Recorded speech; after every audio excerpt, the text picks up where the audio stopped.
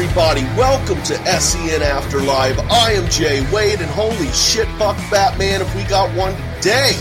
That's right, guys. We're now on episode number 33 of this SEN Live After Show. And this week we got some Schmoes of the North coming down, invading my little homeland state of Ohio here, because that's where my computer is, because that's where I am, and therefore that's where this online studio is in Ohio. And you know what? Now that I'm thinking about it, Ohio is a pretty nice state. I mean, like further up north, it's more flat, but then as you get further down south, I'm just kidding, guys. We ain't doing no history shit here. First, we're going to introduce, eeny, meeny, miny, Daniel Schmo of the North. How you doing, buddy? Welcome to the show. Hey, I got one question for you. Geography style. Cleveland, Ohio, right? You get 2 feet of snow? I'm sure Cleveland gets more than we do, but we've gotten 2 feet several times, yeah. All right, then you're basically Canada. You're already ours. Well, you know what? I've always said that I think that we should just give Michigan to Canada because it's pretty much Canada already. And then if you look at the border, it'll just be a nice smooth line across Ohio there and then just go on up. You know, it would look nice. Oh, yeah, that'd be cool. Yeah. And to get an opinion on this, since we're talking about it, another Schmo of the North, Matt. How you doing, buddy? Soda Man. Yeah, thanks for having me back, Jay Wade. It's great to be here. And my view is, Michigan makes sense because Windsor and Detroit are literally separated by a lake. And while we're at it, might as well give us Alaska, too. I used to think that, but I would be completely down for somehow breaking Florida off and pushing it out into the ocean. I'd be okay with that.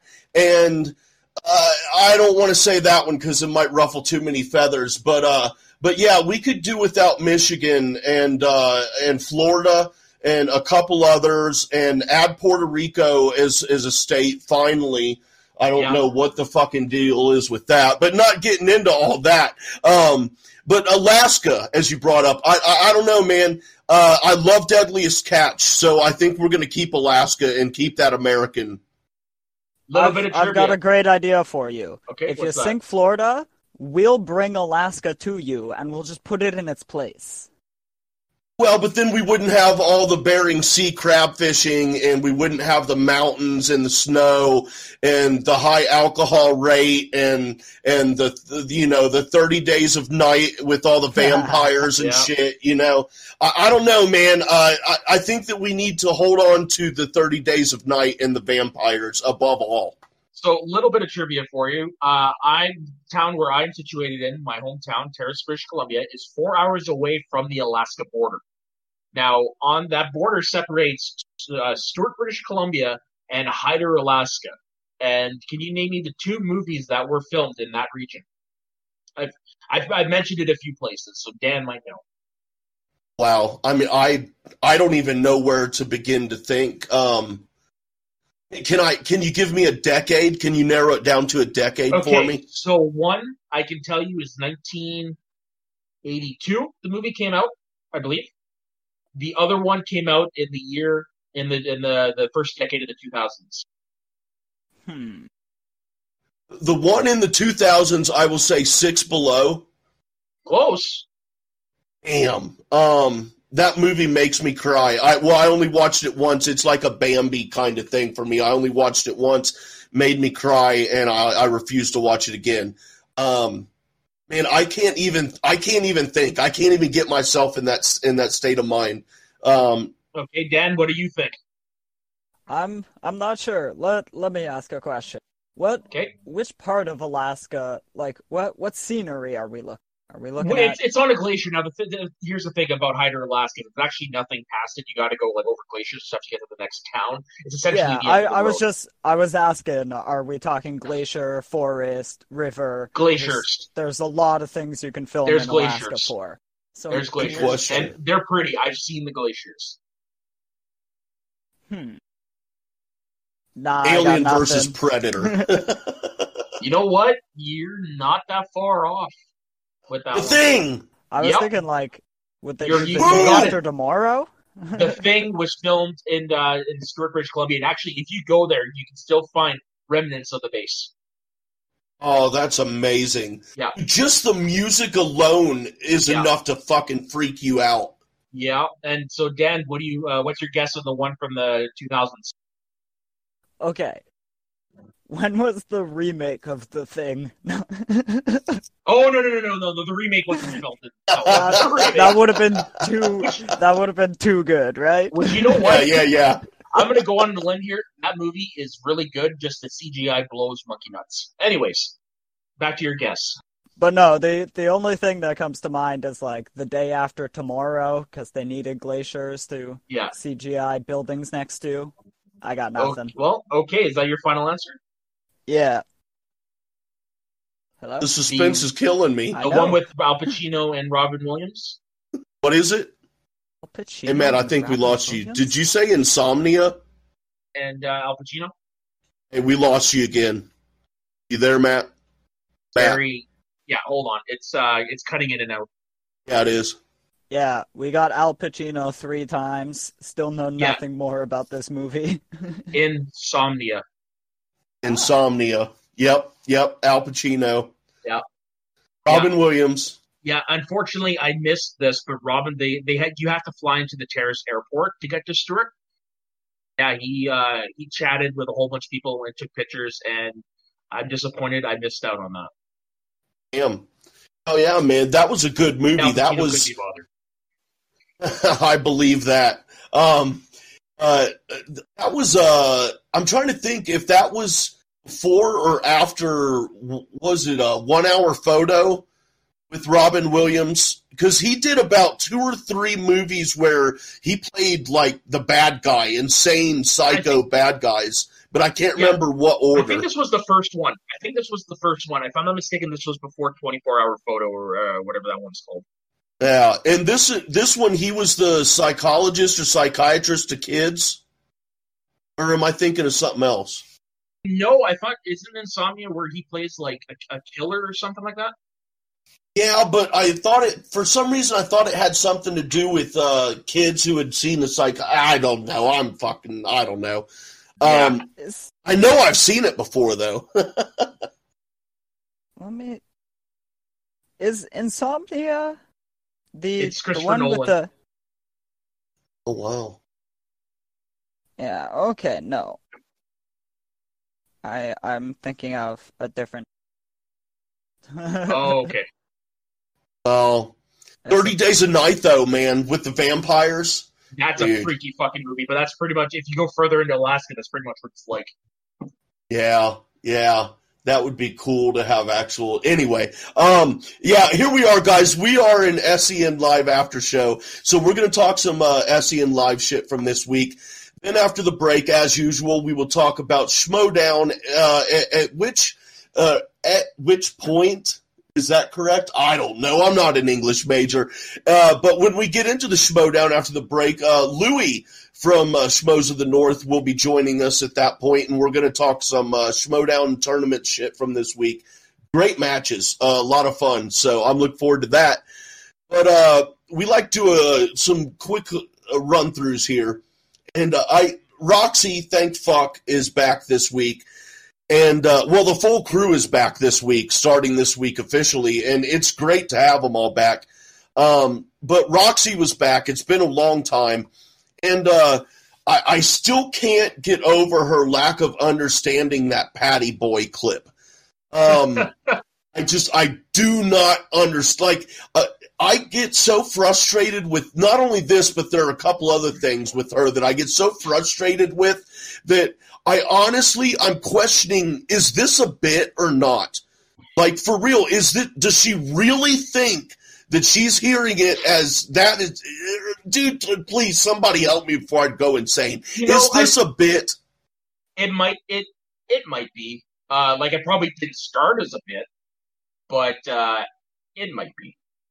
Yeah, at this point, I think she has to just be doing it to piss everybody off.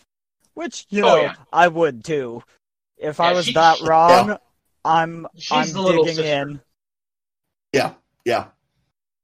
Yep. She's an annoying little sister that kicks ass. Yeah, exactly.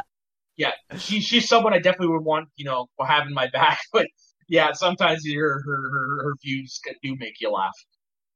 Yeah, and then her whole the rocking out on Kate's chest somehow turned into shitting on a chest, which I don't. I don't know. My very first thought was Roxy. Like, what the how did you go there? But then I remember, okay, this is the girl who went directly up to her brother to tell him the first time after she gave a blowjob.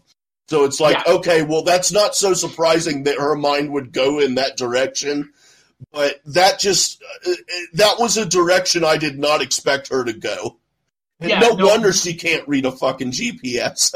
You know what? Yeah, you're right. It was definitely a surprise, but when you think about it, it's very par for the course for conversation on that damn show. Yeah.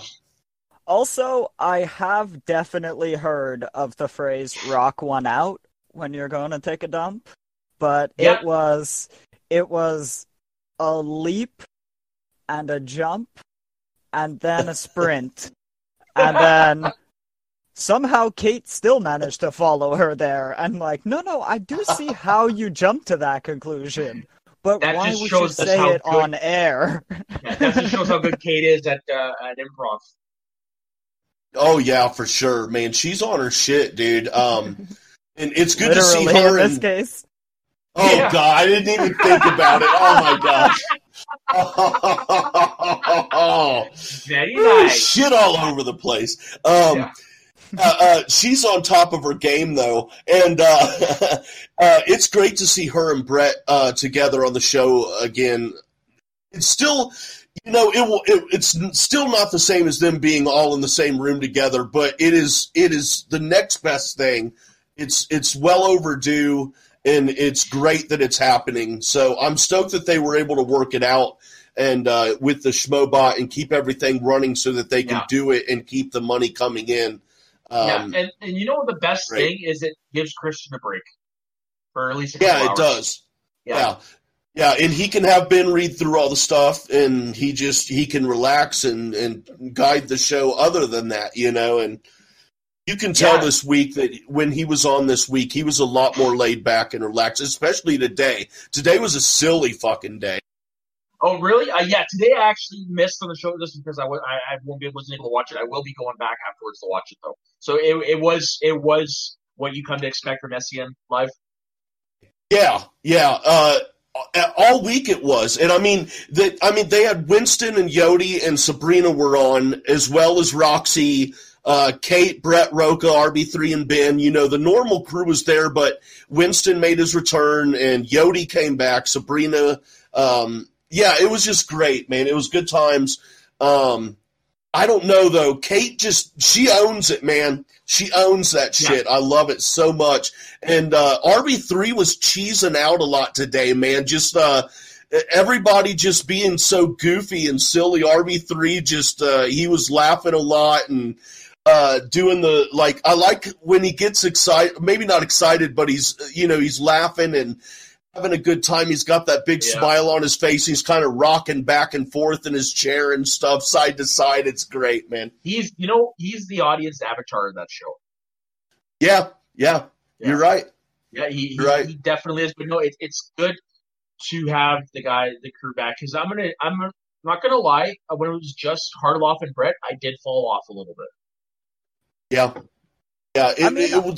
It was still fun, but it was just not the same. And I'll even admit, it was hard to listen to sometimes, and not even all those times had to do with Christian and Brett or the format or anything. I was just having off days anyway. But with the full crew back. But anyway, I'm sorry, Daniel, I cut you off there. Yeah.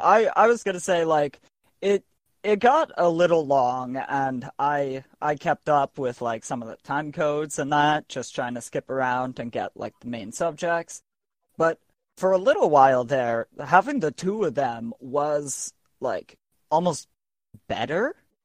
It was just the two of them, so there wasn't too many ideas to bounce around and sharing of the microphone and everything. Like, smaller shows are good, whereas, like, the big show with all of them is also very good. Yeah, see, for me, the thing is, like, I don't mind the smaller intimate shows once in a while, but it's just sometimes when they went off the rails, I couldn't follow. See, I love that stuff. I love, well, and I also do that here a lot, but I love when it goes off the rails, but it's important to be able to bring it back. I should probably, yeah, exactly. I should probably clarify. Not necessarily off the rails. It's when they go off the rails, over the bank, hit the bottom of the ocean, and somehow come up the other side of the lake. That's where I can't follow, because I can't swim. But isn't that where the flouse came from? Yeah, and that made me laugh. Flouse. Yeah, that on made the me bottom laugh. of the river, they found the flouse. Yeah, no, don't get me wrong. That was great, but it's just sometimes, it can be a little too much for me. But it's glad to see that everybody's back. It was also for tough. Sure. It was also tough to have no movie news to talk about, right? Like, yeah. And you see, every that doesn't every really day bother it's me. get on. Oh, sorry. I can sit there and listen to those guys shoot the shit all the day. So the lack of movie talk didn't really bother me. It's just when it was just you only had the two people going, so they were just bouncing off of each other. It's better when they have more of a group to bounce off of each other, right? Yeah. And just another great moment that happened today, actually. Kate did a kick-ass rap. I did see that. Yes, that was so good. And I don't know, don't hold me to this, guys, but I may have to write my own that I will present on next week's SEN Afterlife. Nice. Hey, you've already got a great rap name. I love Jay it. Wade. Hey, there you go, man. There you go. Jay Wade in the house. Yeah. Likes to flirt and flouse. Yeah, let's just do it now, live. Yeah. I can't do that, man. I need to write something. I could never freestyle anything. There was actually a small, brief period in my life. I don't know how long ago it was. Early to mid 20s, where I was actually. I met a guy at a new job, and he was doing beats and shit, and I was recording some rap songs and shit. I've got a CD somewhere with like 3 or 4 rap songs of me rapping and shit. It was a lot of fun, but yeah, life happens, and I got in some legal trouble, and I lost that job, and I got a suspended. I already had the suspended license before the legal trouble, and yeah, shit happens. And then years later, I tried to go to Canada, but we're not going to get into that. That's a funny story. Yeah, it is. It is. Holy shit, the shit detector. Yeah, trying to get back in. The crazy, man. Trying to get back in my own country was harder than getting into Canada. But anyway, quick question about that. How long ago did that happen? It was 10 years ago? That was about. I mean, that was probably about 9 years ago, 10 or 9, probably about 9 years ago, I'd say. You might be able to get a pardon now. Just saying. Really? Like, what do I do? Just like apply to your government's pardon department? Yeah, well, look into it, because I know on the flip side, a former coworker of mine many years ago, he had it where he could go into the States because of the possession charge, but he was able to get a pardon and now can go. So. Oh, wow. Yeah, so unless things have changed since then, but yeah, definitely look into it. And yeah. I'm going to have to do that. But, if I had just listened to my gut in the first place and dug the hole deeper, none of this would have happened. Yeah, fair enough. But anyway, and then, I left the bloody knife in my trunk of my car with the shovel, and anyway, it was just a big ordeal, and I didn't even realize I was across the borderline anyway. I'm obviously just kidding now, but the seriousness of it ended with Matt telling me that I could probably get a pardon, which I'm going to. I'm not going to say what for on air, but because, my mom and dad, I hope they don't listen to this. They don't know anything about that at all whatsoever. But anyway. I'm so sorry, Mr. and Mrs. Wade. Hey, I'm a good boy. They know I'm a good boy. I'm a good man. It's all good. But anyway, But yeah, like I said, getting into the episodes, the actual show this week, not any specific little moments or bits or anything, which I'm starting to love that those are going to come back. Yeah. But there was some news. Michael Keaton, it seems, may come back as Batman in a perhaps Flashpoint style Flash movie. Oh man. I don't like. I'm not saying at all that I don't want to see this, and I think the Flashpoint storyline is the perfect place to have this playground. I'm actually really stoked for it. I just want more information. I don't know. I remember the first time I saw this movie in the theater. So this is my Batman. Although I do prefer Nolan's Batman to Tim Burton's and the early ones, but this is my Batman.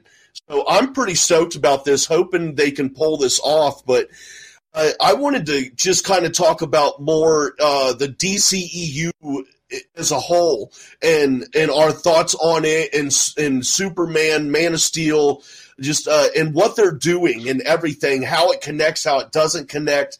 Daniel, what are your thoughts on not only Michael Keaton coming back, but the state of DCEU and what maybe you think they should or shouldn't do with it?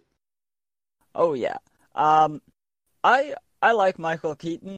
I liked, I saw these movies as an actual child. Before I was 8, I had seen most of the Batman movies that existed at the time. And, I'm not the biggest Batman fan, or Get Out Superman, to be fair. Well, if we get specific, I prefer the Marvel heroes, but the DC villains. The way that they're written and everything. That's very fair. And yes, I'm not the biggest Batman fan, so I'm okay with just a cameo in the Flash movie and a guest role. But the problem with it is I don't think they should do Flashpoint as the first Flash movie. That seems very contradictory. We don't even know who Reverse Flash is yet, and now we're going back to stop him from killing Barry's mom? It's a bit rushed, I think. Well, that is if they go that route, right? Just because they're doing Flashpoint doesn't mean they're going to redo because the show or the TV show already did that. So they probably have an angle on how to do it without involving the Barry's family or something like that. And that's the thing. You know what? It's a great way to introduce Reverse Flash or Professor Zoom. I just had an idea. Okay. What if we kick whatever director is currently attached out and we put Christopher Nolan in it, and he directs the Flash movie like he did Dunkirk? So it keeps flashing back and forth in time. Or he can just map it for us. He doesn't have to direct the thing. But yeah, just map it back and forth and segment the story so that you can tell both the end of it, where the Flash has a battle and then runs back in time, as the initial event in the movie. But then you don't really get to the start of the battle or the start of Flashpoint right away. There are different segments. You know what I would do? I would Back to the Future to it. Right. Where you have your inciting incident. He has to go to the future for whatever. Does what he has to do, but something happens, and so when he goes back, it's an alternate timeline. Yeah, okay. With Negan as Batman. That would be great, but this is where I think the Michael Keaton of it comes in. Now, first off, I want to preface this about Michael Keaton. They're in early talks, so it's not even a given that it's going to happen. So this is all just wishful thinking. And I'm like you, Jay Wade. Unfortunately, I was 2 when the movie came out, so I didn't see it in the theaters. But this is my Batman growing up. I love Michael Keaton. I never thought he'd return to the role, so to hear that he was in early talks, dude, I let out a squeal like you wouldn't believe. It's like a whee! I was happy, and then to hear the news that he might appear in a Batgirl movie, dude, or this could be the Batman from Batman Beyond. I was just like, oh my god, I had to cross my legs. Like, I'm not kidding. Because they have been talking about multiple movies. That was stated in the article. People are speculating Batgirl, Flashpoint, and a potential Batman Beyond, where we could introduce Terry McGinnis and everything. Yeah, and you know what? Michael Keaton now is perfect for it. Perfect for it. I also think introducing a Batman that is not named Bruce Wayne might be the best idea. Because you can make slight changes to the character, and you won't have a bunch of fanboys yelling that this is not my Bruce Wayne, and he wouldn't act like this. He is killing people with, like, a shotgun. Yeah, and, like, I'm a big... I'm the opposite of you, Dan. I'm really into DC Comics. Like, when it comes to the movies, MCU all the way, don't get me wrong. But when it comes to the comics, I'm really big into the DC. So I've read a lot of Elseworld stories, and there are a lot of good versions of Bruce Wayne out there. There's a Bruce Wayne that story where Two-Face is like a Phantom of the Opera style thing. You've got Batman as a pirate. You've got Batman as a soldier in the Civil War. So there were precedent for a lot of different angles. So I'm interested to see what they do with it. If they do, I've always liked the Elseworld takes of their stuff. Yeah. And I mean, if they did this, then they could have different. I mean, they could have a different actor being Batman in each of these movies, taking place in a different time period, like you were saying. That could actually be really fucking cool, man. And you know what? That wouldn't exist if it wasn't for Spider-Man Into the Spider-Verse. That movie was necessary to prove to people that you can have multiple versions exist in a movie. Yeah. Also, I'd love to see Bale come back too. I think the reason they think they can go ahead with it is, like, Warner Brothers' success in the CW verse at the moment. Yeah, that definitely helped too. That definitely helped. You have people who only watch one of the, like, 5 or 6 shows they have running concurrently now, and yet they tune in every year to watch this big annual crossover. Very much like comics were. Yeah, and not just that, they were able to bring in John Wesley Shipp's version of Barry Allen, who I have actually seen the entire series of, and have it make sense. Yeah.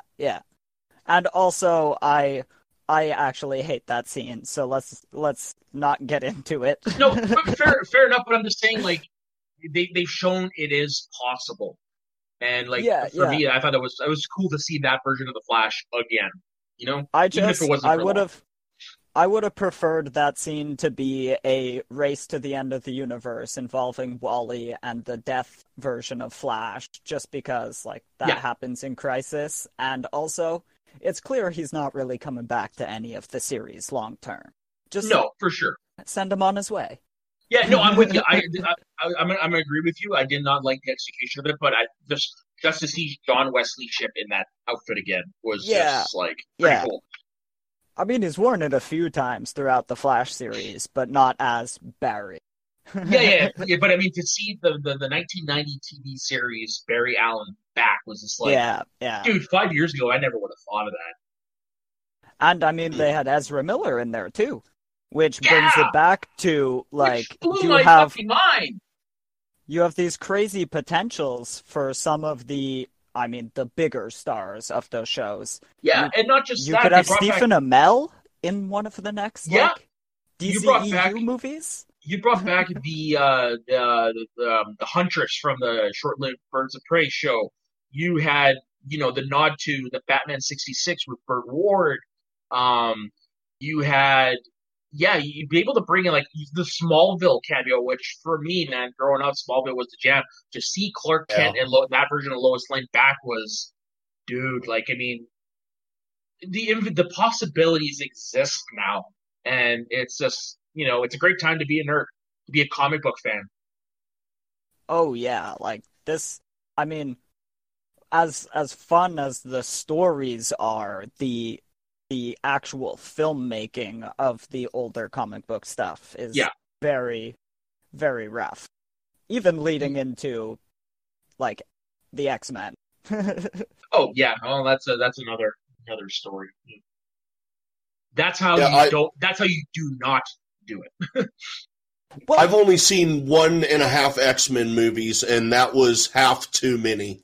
I saw 1.5 of 2, so that is the perfect jumping off point for that series. Maybe watch First Class. Yeah, I'd say watch 2, First Class, Days of Future Past. I would argue the Wolverine. I like that, and of course Logan. Those are the 5 I would watch. Do not watch the Wolverine. Is that the one with Ryan Reynolds is Deadpool? No, that's X-Men Origins. The Wolverine is where he goes to Japan, and you know what? Watch the unrated cut. It is superior. Sweet. I do have an interest in watching Logan. I just never gotten around to it. No. Dude, get off your ass and watch that, man. That's a must. I'm weird about movies. You don't need to watch the other X-Men movies for that one. Well, no, I'm just weird about, like, for example, Wolf of Wall Street. Still never seen it, but it's been in my queue for like 3 years. Yeah. I own movies. Yeah, I own movies that I've never fucking seen the movie before, but I own it. You know, shit like that. I just have to be in a mood for it, and I've just never found myself in the mood for Logan yet. I don't know why. I wish I could, but maybe I'm just going to force it on myself. Yeah, I got nothing going on tomorrow other than editing. I can fucking throw it on the TV while I'm working. So yeah, for sure. It is definitely it's a movie that it's almost perfect. That's all I can say. And it's got the 3 best parts of the X-Men franchise: Patrick Stewart, Hugh Jackman, and oh man, I'm blanking on his name. Ian McKellen. There we go. Yeah. Oof, yeah. That would have been bad. But you know what? Fassbender's Magneto is pretty damn good too. Even in the bad movies, he's the best part. Yeah, I enjoy him, and like it's disappointing that he doesn't get to do more things. Yeah. But then, he's a pretty badass actor, man. Oh, for the rest of the new cast, I don't know. Maybe Quicksilver can stick around. The rest, yeah. They were good in the beginning, but after a while, it was almost like they just, stopped caring. Oh, yeah. I didn't even watch Dark Phoenix, but eventually I'll have to. I bought it because I'm a completionist, and I have all the other movies, but I still have not watched it yet. Oh, yeah. I'm the same way, but with certain bands, like, I don't know, like I have every Nine Inch Nails album. I have, like certain bands, I have every one of their CDs, Weezer, shit like that. Yeah. So I'm like that with music more than movies. But some movies, like I got all the Tarantino, all the Kevin Smith, that kind of shit. Oh, yeah. Shit, Yeah, for sure. But yeah, this, I usually don't bring up rumors or anything like that at all just because it's a waste of time, in my opinion, to talk about until it's confirmed. But, this one had me so fucking excited. I had to talk about it. And then I just liked the idea of extending it beyond just Michael Keaton and get our thoughts on all that. So, and you guys, I love that. I'm not the most versed on comic books and stuff. Like, I'd say I like most of the comic book movies that have come out. I don't like them all. But basically the majority of what I know about comic books are from the movies. Yeah. I was never a comic book kid growing up. So that was kick-ass, man. Because, you guys are just going on about it, and I'm like, okay, cool. I got superhero tattoos on my body. Like, I'm really big into this. But there is one return that they did for Crisis that we didn't bring up. It was probably my favorite. It was just Brandon Routh's Superman. Oh yeah, that was fun. Was that the fella from, what was it? Returns. Returns. All right. Now, I actually like that movie. It is the movie I've seen the most in theaters. I saw it 6 times. Wow. Yeah, I legit like that movie. I like his performance as Superman. And to see him redeem himself in the eyes of people with reprising that version in Crisis, just it warmed my heart. Like, he is a underrated Superman in my opinion.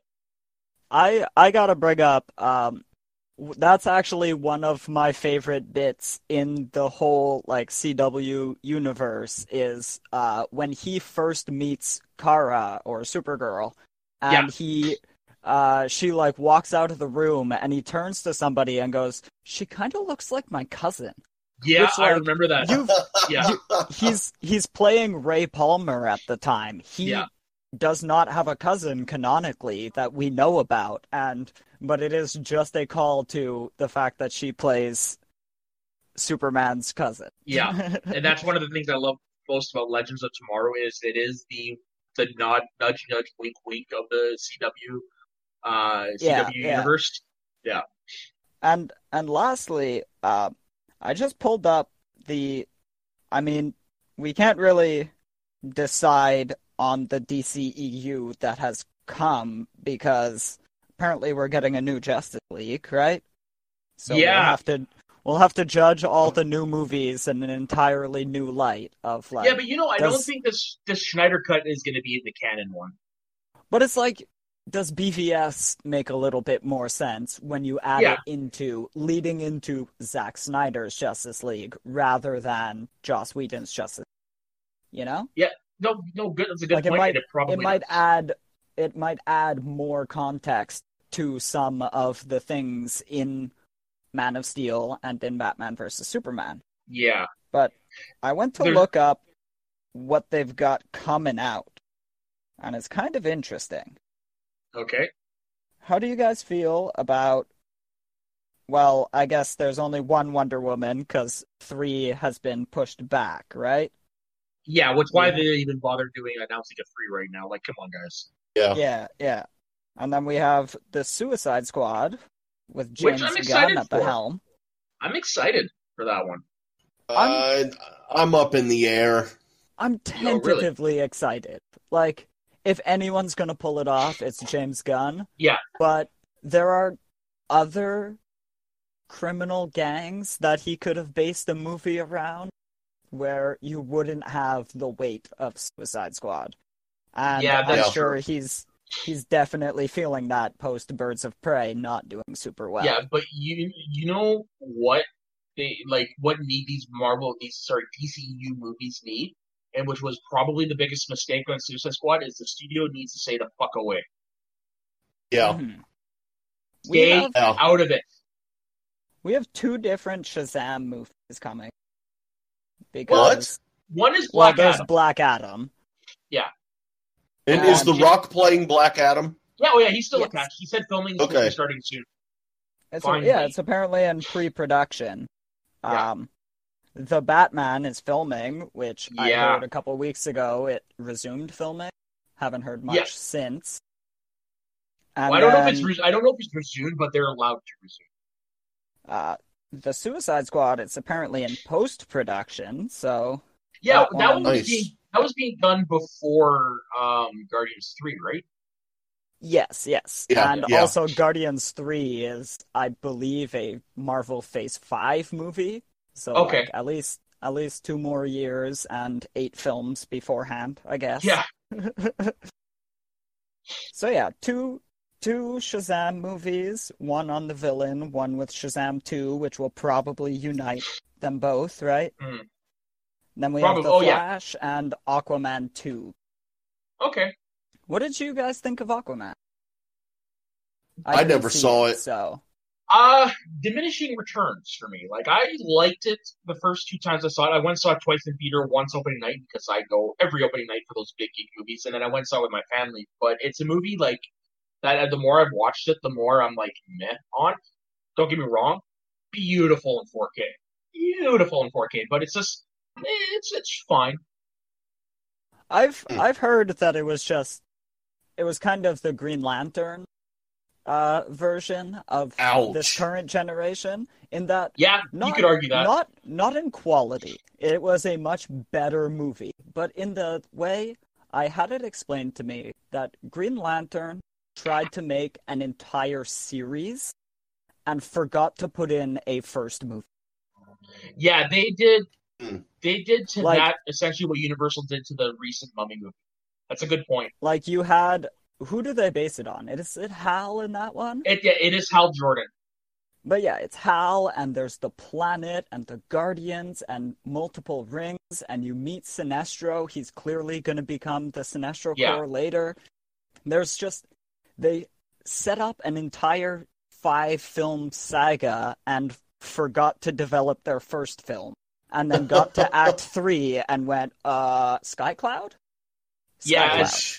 as someone who's a big fan of the Parallax character, like, huge fan, like, this is how big my comic book geekdom goes to. I really love that version of Hal Jordan. But to see the way they did it on the movie, I was like, it was a big FU to the comic book fans. And Yeah. what disappointed me, and this is somebody who actually doesn't mind the movie. Now, granted, I haven't watched it in years, but I don't mind the movie. But yeah, man, like, it disappointed me that Jeff Johns has his name attached to that, because his run of Green Lantern comics is one of the top 3 best runs of all time in comics, period. Yeah, I'm not well versed in it, but I love all the Lantern stuff in the comics. Like, Oh, there's how a rich it's- mythology that he helped create there. Rich mythology. yeah, and like it's very lore rich, and that's one of the things Yeah. I like. And also just like the way different people become different types of lanterns, it's always been exciting to me. But yeah, I find that movie just fell apart very quickly, and I'm not sure whose fault it is, because when I watch it, a lot of things seem okay, but nothing is good. It's very strange. If I'm not mistaken, I think that's another one where the studio got in. You know, I gotta watch the movie again. It's been a long time. Because And Warner to bring Brothers it back, Warner to bring Brothers it is back- notorious sorry. for that. yeah, definitely. But to bring it back to Aquaman, I've heard kind of the same thing, in that they brought in so many different Aquaman villains and the multiple kingdoms and the this and that, and just kind of ran the entire gambit of Aquaman Easter eggs and don't really have a good way forward. Now, the Kingdoms thing for me, I actually liked that, because I think that was actually, if you just use that as your focal point, it's actually pretty good. It's when you start adding for no reason Black Manta. Like, he's got no business there. Take him out. See, I haven't seen it. I thought Black Manta was the main part of it, and No, that the it's- Kingdom it's- stuff and the evil sister was added into it. And I was just no, like, why the do you have Kingdom too stuff- many things here? the Kingdom stuff and the evil brother is the main crux of it. The Black Manta stuff is because he is more one of his top 2 villains. That's the stuff to me that felt kind of wedged in. I see. Yeah. And then I think there was one other pretty big Aquaman storyline that they also kind of allude to, but I cannot remember it. I don't know enough about Aquaman. Yeah. I do like the direction they went with it. It's very more New 52-ish, or I guess it'll be probably post Rebirth stuff. But it planted the right seeds. But yeah, you're right. There was just too much going on. All right. So Anything we else, can talk Jay? about dead kids now, right? Yeah. Sounds good. Oh my gosh. Oh, my favorite thing to talk about involving dead kids is the fact that you need to eat them first if you're ever in a live or a Donner Party type situation. And it's getting down to it, and you know that you're going to have to start eating people. You know what I mean? It's like you're getting to that point, and it becomes a realization. Then you got to figure out who you're going to eat first. I've always said it's got to be the children. Okay. And I gotta push back here. I gotta push back here. You do not want to go for the children. You want to go for the people who kind of match your athleticism, because the children will be easier to take out later. Okay, see, it's funny that I sound morbid when I bring this up, but then my reasoning for eating the children first is always one from compassion. while everyone else is like what you just said, or another one is, because, the younger meat, more tender, that kind okay. My logic... Okay, those guys are getting too into it if they're talking about the veal. Yeah. As the fat guy with not much endurance, I'm just going to stay out of this conversation. Hey man, I'm right there with you, Matt. But it's still an interesting one to have. Yeah. But my logic for eating the children first is because if you're to the point where you've got to start deciding like who to eat, you're going to have to eat other human beings. You really want to subject the children to that horror and the things that are going to have to be done and come from that. I would say no. Therefore, just eliminate them first so they don't have to be subjected to that horror. And then Matt, I'm sorry, but you and I both, as you know, as bigger guys, we're going next. We're in round 2. Because no. Someone else had talked me into elderly should be round 2. Because they're older and they're gonna fucking go sooner anyway. But we would be in round 3. We would be in round 3 because there would be no point. It would be a waste to let our plumpness wither away over time. It would be pointless. You know what I mean? So they gotta eat us while we're fucking plump, dude. Yeah. I think that still moves to leaving the children around longer because, they take less to feed. Yeah. See, I'm still coming at it from the psychological, compassionate viewpoint, I think. I'm just trying to stay alive the longest, so. Right on. See, and then we get back to the bit where I'm a bigger guy, so why am I bringing this up? Because I'm kind of putting myself toward the front of the line when I do talk about it. But this all has a point, guys. This all has a point. Because Roxy put a great twist on a couple of discussions this week, and because of her greatness, we came up with favorite child death scenes. Which is extremely morbid to think about, but not surprisingly, if you know me, I enjoyed thinking about this one.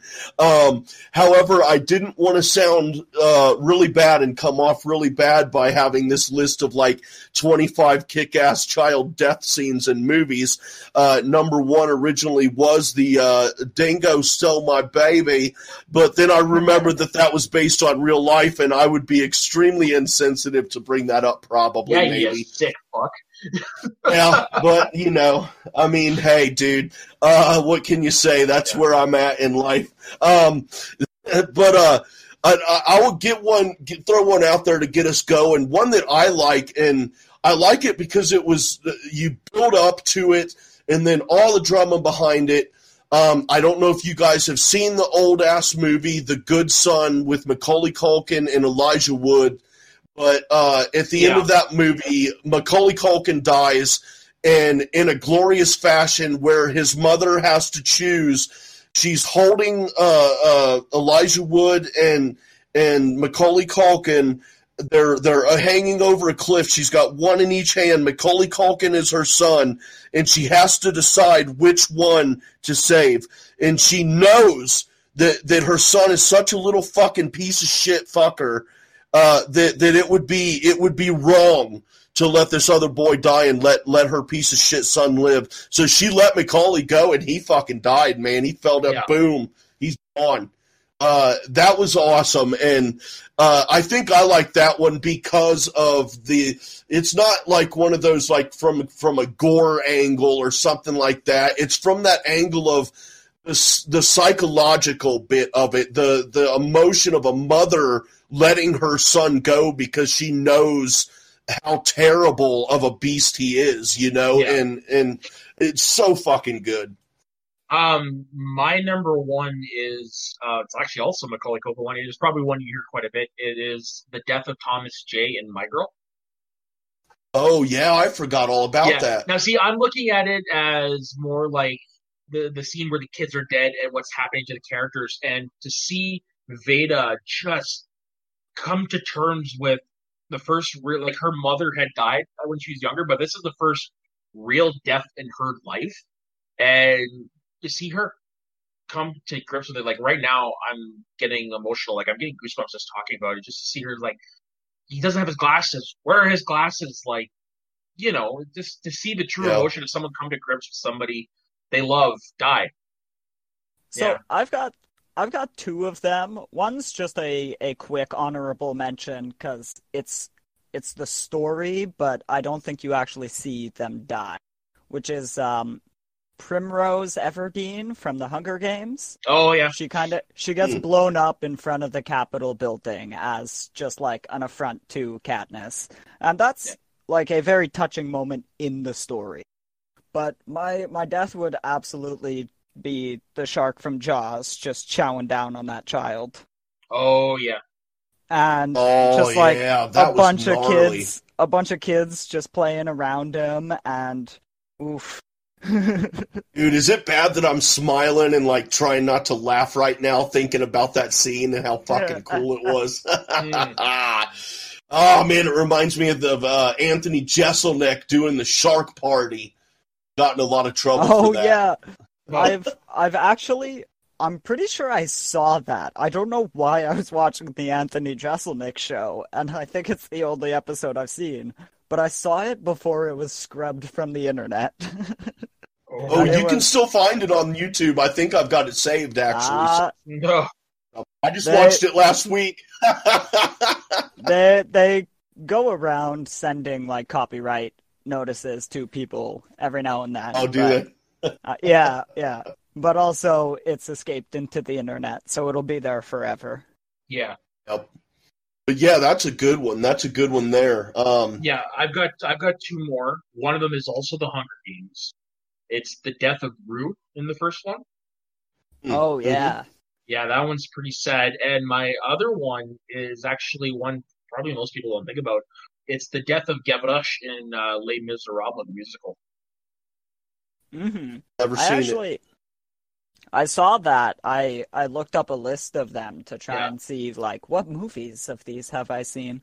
And I saw that one, but I've probably seen Les Mis, but... So I'm going to give context to that one. So the scene in particular, the people who were in the revolution, there's a big standoff in the street between them and the French soldiers. There's a big barricade. Like this big massive battle is happening, and a lot of losses on both sides, and everyone's tired. They want to give up, but then Gavroche, this little boy, he's pretty much like the mascot of the revolution. He goes, you know what? He says fuck it, and he goes on the other side of the barricade, and he's almost taunting the French guards in a way.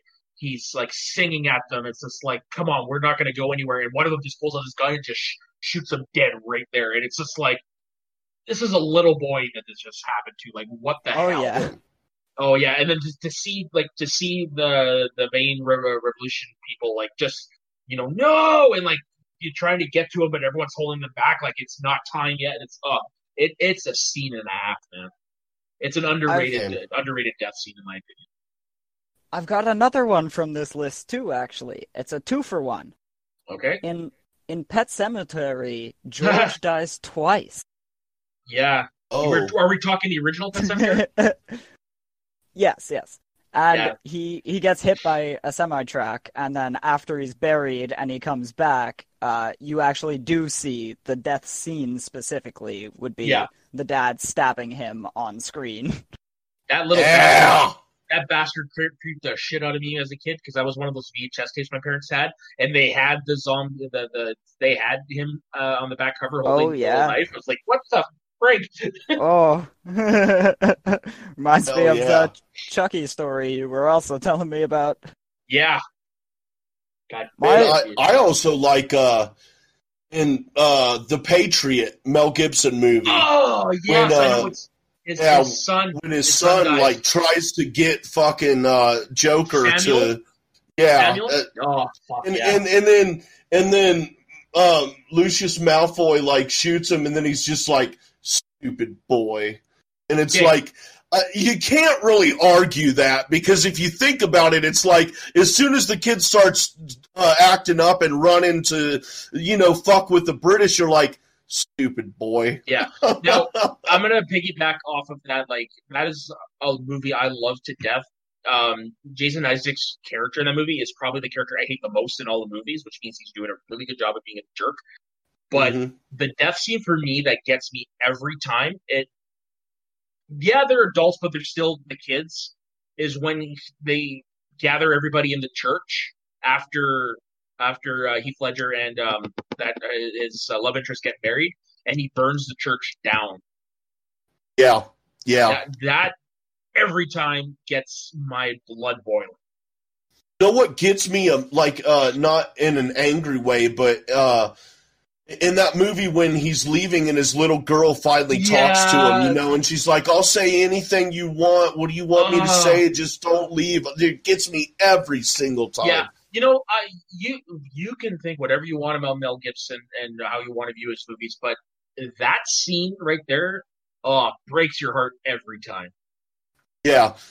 Dude, what cracks me up about him is watching the old videos before, or clips of his interviews and shit, and not movies, because, he was in Australia for a long time. He's American born. Yeah, New York. He's an Australian, or in Australia. But so, like his acting roles in Australia, it's not funny to hear the Australian accent then, but it cracks me up watching the old interviews where he's just him, Mel Gibson, doing an interview using the Aussie accent, and it just cracks me up every time, dude. Well, it's like Christian Bale. Like, you're used to, you think, he's an American accent, has an American accent, because when he's making his movies, he doesn't change. He speaks throughout production with the voice he uses for the character. So hearing him speak Welsh is a little off-putting if you don't know he's Welsh. Yeah, that's true. Yep. Couldn't have said it better myself. Yeah. Fucking now I'm back on Batman thinking about how great it would be to see him come back, and Michael Keaton and like I think Christian or one of them had mentioned this week, just like have them all come back in the end of a movie, the end of Flashpoint, maybe post-credit scene. You've got Christian Bale in a bat suit. You've got Michael Keaton in the bat suit. Yeah. You've got fucking George Clooney in the bat suit. You got Ben Affleck in the bat suit. The only one that might be Robert Pattinson in there. Who cares? The only one that would be hard would probably be Val Kilmer.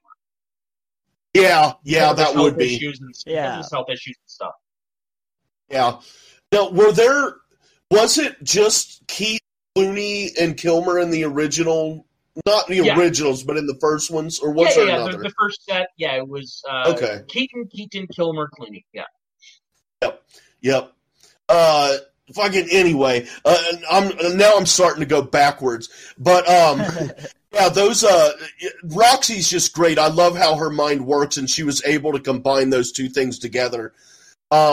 And then another thing, our last topic that we'll touch on here before we take our break and then get into some Schmodown talk, which I'm always stoked for now. And I shouldn't say now in a bad way, but I just mean now as in, I don't know what it is, but this season has just lit a fire under my ass for Schmodown. But anyway, we will get to that. Something else they talked about that kind of wanted to give our 2 cents on. Favorite actors or actresses in specific roles. I'll get us started here, give an example. I absolutely love Michael Parks as Esteban in Kill Bill Volume 2. He nailed that fucking role so well. So well. I love it.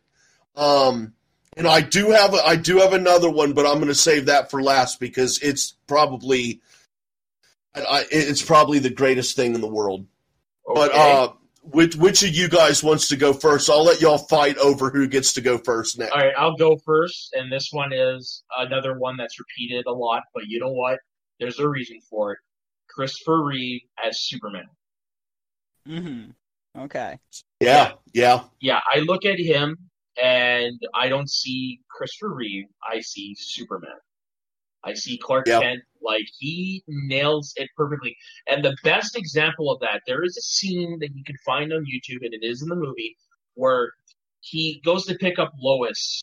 This is in Superman the movie. He goes to pick up Lois. She has to run and get ready because she just finished interviewing Superman. So as she goes, Superman, he's decided he's going to tell her. And he doesn't say a word. All he does is he takes off his glasses and he stands up straight. And you see him transform into Superman. And then he says in that voice, Lois? And then she's like, yeah. And then he he thinks better of it, and he puts his glasses back on, and he shrinks again, slumps his shoulders, and he becomes Clark Kent again. All without saying a word. He showed how you play the characters differently. It was perfect. Yeah, very good. I grew up on those movies too. Well, that was even earlier than Batman shit. That was late 70s, early 80s. Yeah. So correct. Yeah. Yeah, that was when I was about 4 or 5 in that range when I saw those. I also remember I was obsessed with the Supergirl movie, but I think that was just because I was like a little kid and I just thought Supergirl was sexy. Hey man, Helen Slater is still pretty attractive. Yeah, I don't even know who she is. I just remember I was all about the Supergirl because she was fucking hot. She plays Supergirl's adopted mom in the Supergirl TV series now. Oh yeah. Oh, that's cool. Yeah. And then in Smallville, she played Supergirl's mom, like actual mom.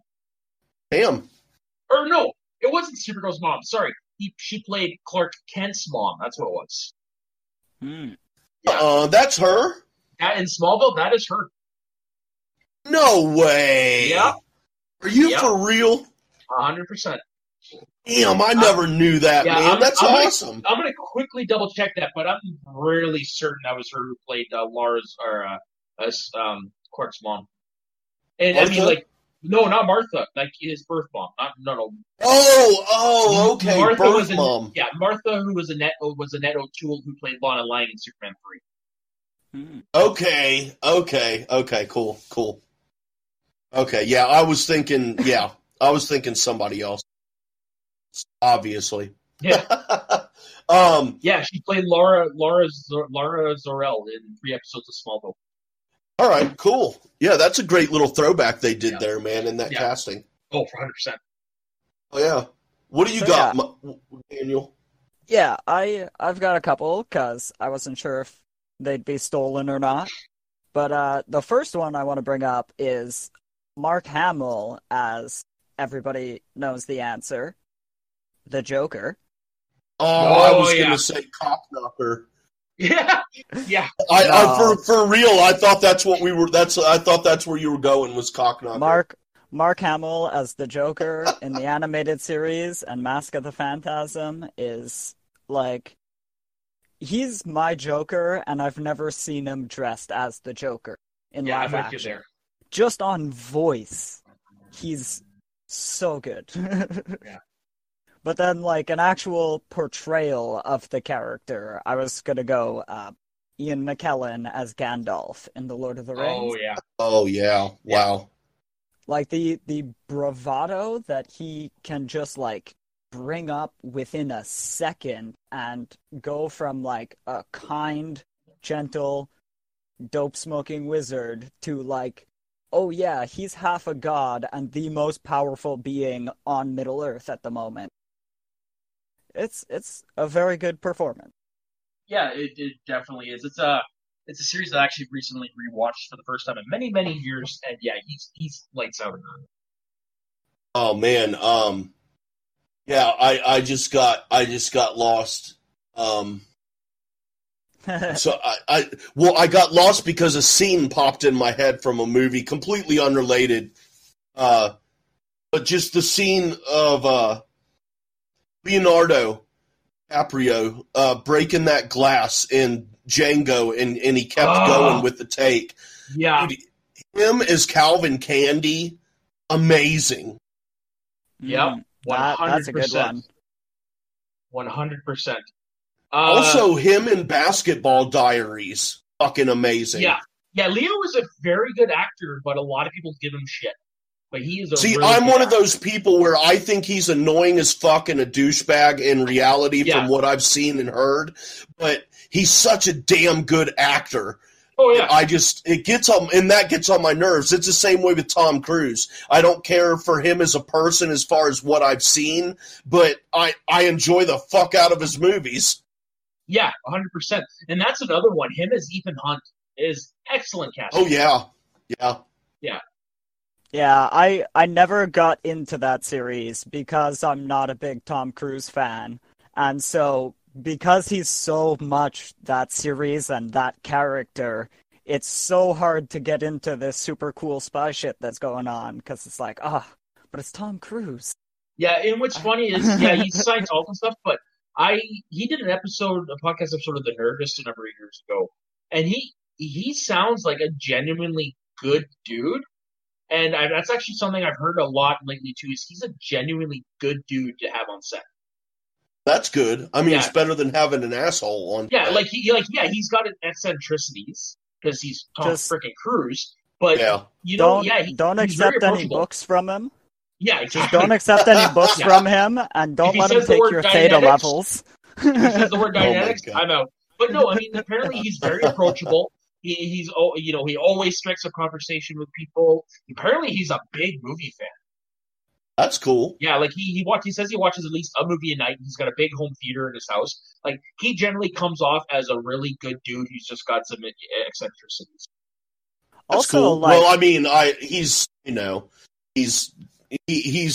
one of the leaders of a cult, but let's not hold that against him. Yeah.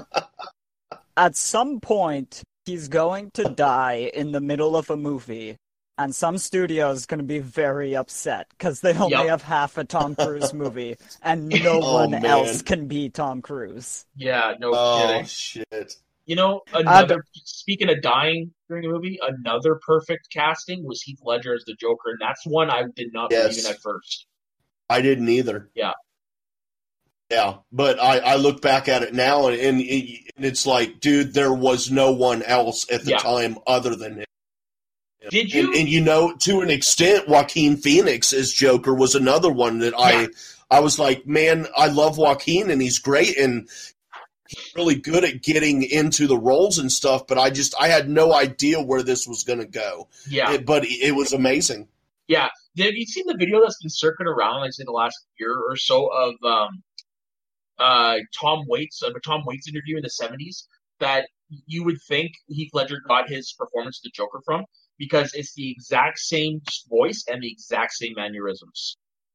Really? I'm going to have to look that up, man. Yeah, I saw it on Twitter the other day. I'll send it to you. It's interesting.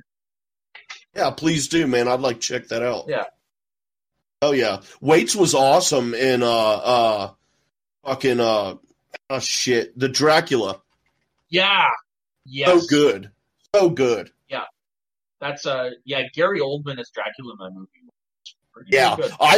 Gary Oldman is probably if you're gonna ask me who is your favorite living actor, Gary Oldman is my go-to every single time. Oh, really? I fucking love him so much. I don't understand how he's not been knighted yet. He's fucking amazing. And he's so versatile, he can hide into roles. Perfect example of that is True Romance, is Drexler. Or come on, dude. Or Fifth Element, which is really good. Yes. Or also that movie's nuts. Sid and Nancy. Also, on the other end of the spectrum, he can really jump out of a character like he does in fucking Harry Potter. Yeah, like, Sirius Black. He's just like an insane person, and then actually just becomes a father figure, and he's just this nice dude, and it's very weird that he flips from one to the other and just one of his best performances is one of his first big role breakout roles was as Sid Vicious in Sid and Nancy. No shit. I've never. Yeah. I mean, I've obviously heard of that movie, but I've never seen it, and I didn't know he was in it. But now I want to watch it. He's Sid Vicious, and he is good. Wow. Yeah, the movie he's itself great, man. The movie itself is so, but his performance is just second to none. And oh yeah, and And to wrap it up for this segment of SEN Live segment of the show, like I said when we started this specific topic here, I have the perfect. It's voiceover, but it's still a great performance. I beg to say that it is it's better than Hamill as Cockknocker and Joker. Darth Vader as the head honcho in Lion King. Darth Vader in Lion King was just fucking amazing. Because as a child, I was introduced to him in A New Hope, and then the Empire Strikes Back, Return of the Jedi, where he was redeemed, and then he comes back from the Force Ghost world, and he does this amazing fucking voiceover of Simba's father in The Lion King. And it's so great. And then we had to watch him die all over again. Force Ghost died all over again. Stupid Jeremy Irons, fucking Three Musketeers asshole. Yeah. Had to go and kill Vader's Force Ghost. But that's it for me as Vader in The Lion King. But you know awesome. What? His performance was so great. They tried to capture it again in the remake, and unfortunately that one didn't work. But I 100% with you on Simba. 100%. And yeah, when they went back 25 years later and remade The Lion King, the one person who came back was James Earl Jones. Yeah. Like, he's the they only one. What I would have done, because his performance in the remake was not the best. You could tell he was old. I would just I would just reuse his dialogue from the don't. I do want to shout out Jeremy Irons in Lion King as well. Yes, as Scar, 100%. Yeah, and the duo is wow. Yeah, and Timon and Pumbaa also Nathan Lane and Ernie Sabella were perfect. A lot of that cast is amazing, right? Oh yeah, and what's funny about that is I'm going to go a little bit into the behind the scenes stuff. That was being developed at around the same time as Pocahontas. Pocahontas was considered to be a movie that had all the top tier Disney people working on it. Nobody thought Lion King would do anything. Yeah, it was like their B movie that they were going to release at the other end of the year. Exactly, and then look how it turned out. It's one of the most best movies they've ever done, if not the best. And I mean, they've kind of kept that strategy going, because you always see whenever a Toy Story comes out, there's a very experimental movie that comes out as well. Yeah. And sometimes they hit, sometimes they don't. But in my professional opinion, and the profession I speak of is a loather. Okay, not a hater, a loather of animated Disney movies. As a professional loather, Lion King is the shittiest fucking movie, the animated movie that Disney has ever put out. I hate that fucking movie so much. Really? Well, can you explain why? It fucking sucks, dude. I don't even. Okay, I've only seen it. Well, I saw it once when it first came out, and I didn't care for it. But it just. I watched it last year for a review thing we did here. My former co-host on the show, Kaylin, and I gave each other a movie that we'd not seen, and she gave me Lion King because she knows I hate Disney animated shit. But I don't know, dude. I can't explain it. I just think it fucking sucks. I think it's boring as shit. I fast-forwarded through every fucking song other than The Circle of Life, and that was only because it was the opening song, and I figured this is the start. But then I fast-forwarded through every song. You should not have fast-forwarded through Be Prepared. That movie, honestly, that second best one. You'd have been better off fast-forwarding through everything that wasn't a song. Most of the story is in the singing. Yeah, now it's the singing that irritates me. Now see, I'm the age. I was 1994, so I was 7 when that came out. So for me, that entire Disney Renaissance era holds a very special place in my heart because that is my childhood. Yeah, I was -1. I grew up with a Lion King VHS tape. Yeah, so did I. Now, one more perfect casting. You can't talk Disney without talking Robin Williams as the genie. Oh, yeah. Never seen that movie either. Are you? Like I said, well, when I was here's I've said it on the show before. I'll say it again here for you guys. But as a child, I saw Bambi, and it made me fucking cry. And so I've only seen Bambi that one time, and I don't like Disney animated shit, man. They're fucking depressing. Someone always dies, mostly a parent, or in the case of Dumbo, which also made me cry. All he wanted was a fucking friend. You know, all he wanted was a friend, and no one would be his fucking friend. And that shit it was depressing as fuck. I was a sensitive kid. And so I don't like that shit. Although I do love the Robin Hood with the foxes. That's great. That's a great film. No, do yourself a favor and watch Aladdin. Nobody dies in there. Nobody dies in that.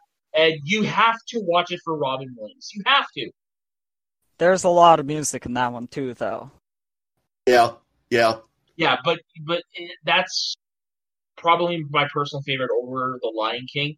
And what I love is, one of my favorite things is there's a scene in the beginning where you meet a vendor who happens to also be voiced by Robin Williams. So then they didn't rate the scene. All they did was they gave Robin Williams a table that was covered with stuff on it, covered in the recording booth, and they're like, okay, go. And that entire scene is improvised off of what was on the table. Everything came off the top of his head. Oh, wow. Oh, yeah, and there's on the DVD, there is footage of that, of him doing it. It is genius. So if I'm going to say that you have to go back, if you're going to sit down and watch one, I would say Aladdin for Robin Williams. With their singing in it, right? Yeah, it's a Disney movie. Fucking see, that's where you lose me. Like there are probably 10 or less musicals that I like. Like there are some that I really like, but for the most part, I'm not interested in musicals whatsoever. Okay, fair enough. See, I'm a big music theater nerd. I love straight up stage plays with no songs and shit. Just like straight up stage plays are fucking brilliant. Yeah. But I don't know. But like, I love Chicago. I love that fucking movie. Yep. I enjoy Sweeney Todd, Willy Wonka and the Chocolate Factory, Wizard of Oz. But I mean, there's 10 or less that I enjoy. Fair enough. Yeah, no, I'm big into the musicals because, like I said, I'm a big music theater nerd. That's cool. Hell yeah. And yeah, if I could just throw in one last guy before we go to break here. The guy whose life story fits the character so well, they basically adapt it into his lines, and it's Robert Downey Jr. as Iron Man. Yeah. Where he was such a beloved figure, and then fell from grace, and then picked himself up and became Iron Man. Yeah.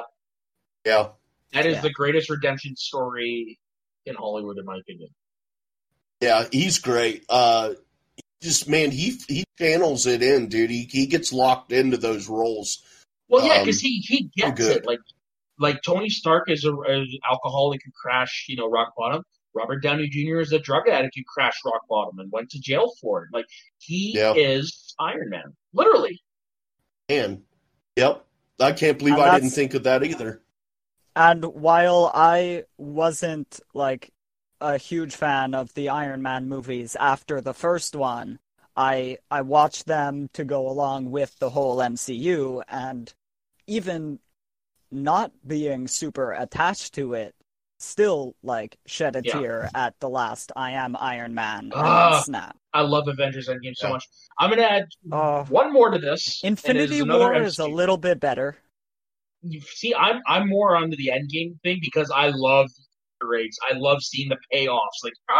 When he had Mjolnir for the first time, or when he said Avengers I think Assemble. It's a good landing. Yeah, I think it's a good landing, but I prefer Infinity War because they had the space to do what they wanted you know? Oh yeah, And it's it a great was movie. devastating. I Yeah. walked out of that movie just shell-shocked, as if Yeah. I was there and watched, half the friends I went to the movie with disappear. Yeah, you and me both. That ending was out of nowhere. But I'm gonna add one more MCU actor to this, Chris Evans, Oh, yeah. because Yeah. in real life he is That's America's ass. I was about to say, man, nobody's ass could fill those pants. That, but also in real life, Well, he Scarlett is Captain Johansson's America. good. Yeah, yeah, wrong there. Hey, There you well, go. Elizabeth Olsen. But anyways, no, in real life, Chris Evans is Captain America. Like, he is a good dude. They couldn't have picked a better person to embody that character. And a worse one to embody Johnny Storm. No, see, I liked his Johnny Storm. I thought he was good as Johnny Storm. He's good at playing a cocky asshole. As if you saw plays Knives it Out. well. Yeah. He plays it well, but I know Chris Evans, and I'm just like, that's not Johnny Storm. Not at all. Agree to disagree on that one, but I'm also of the opinion I like the Fantastic Four movies, but I liked the first one well enough, but yeah. it was also the mid-2000s. They couldn't really work with things. Exactly. I can't wait for a new one. Oh. I like Jessica Alba. Yeah, she wasn't bad. Yeah. I kind of wanted an Easter egg cameo of the Fantastic Four within Endgame, basically. That would have been nice. Just have them off in the background. You don't have to cast them. I don't need to know any of the actors who played. Yeah. But just show a big force field and then a rock guy come in and punch a thing. And you were breaking open the universe anyway. You might as well have dragged a second one in. That's how they're going to explain it when they finally do. Or even then just have a subtle nod to their origin, these four explorers are going on a space mission, or something like that, right? Yeah, and there was so many rumors about when they're moving out of Avengers Tower, and it's actually the location of it is apparently the comic location of the Baxter Building. Yeah, see, which is the Fantastic Four's hideout. Yeah, I heard a lot of things. I heard Oscorp as well, but a lot of people were saying, no, that looks like and is in the placement of the Baxter Building. Okay. It could be Fantastic Four. And it could be, yeah. I just wish I got just a little glimpse of, not even specifically them, but any character that was, although the first family would be perfect. Yeah. Yeah, if anybody can do it right, it'll be them. It'll be Marvel Studios. Yeah, I've got faith in Marvel Studios. Yeah, same. Oh yeah, man, that's fucking badass, dude. We had a great first half of the show here talking about all this shit, man. It's been awesome. Although we are going to take a quick promo break here for some other shows from Merc with a Movie Blog. You can listen to those and check those out too. And then Louie will be joining us on the back half here for Schmodown Talk as we get into the Inner Geekdom and Star Wars match. 2 Inner Geekdom matches and 1 Star Wars match dropped this week. So stick around for that. We will be right back, guys.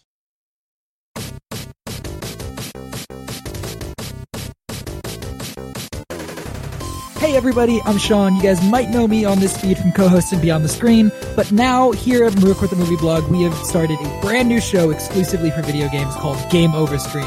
So join me every week with my co-hosts. Hey, how's it going? My name's Brendan. And I'm Tyler. As we talk about everything video game related, and when we, get to the game over screen. I don't know, I don't have a good pun for that, but the joke is that we're going to die a lot in the game. Well, you might.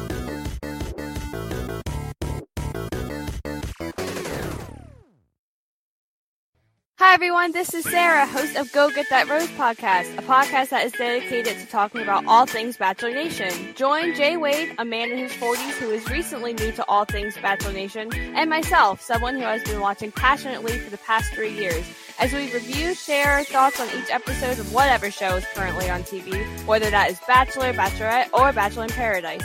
We might not even know everyone's name, but we have fun nonetheless. You can find us on Merc with a Movie Blog feed wherever you listen to podcasts.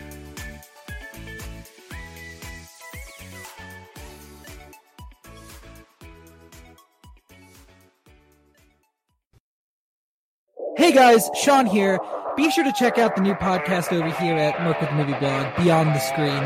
Mike, Sarah, and I every week coming together, doing our own little radio show, whatever you want to call it, talking movie news, life, TV news, anything. Whatever comes up, that's what we're going to talk about.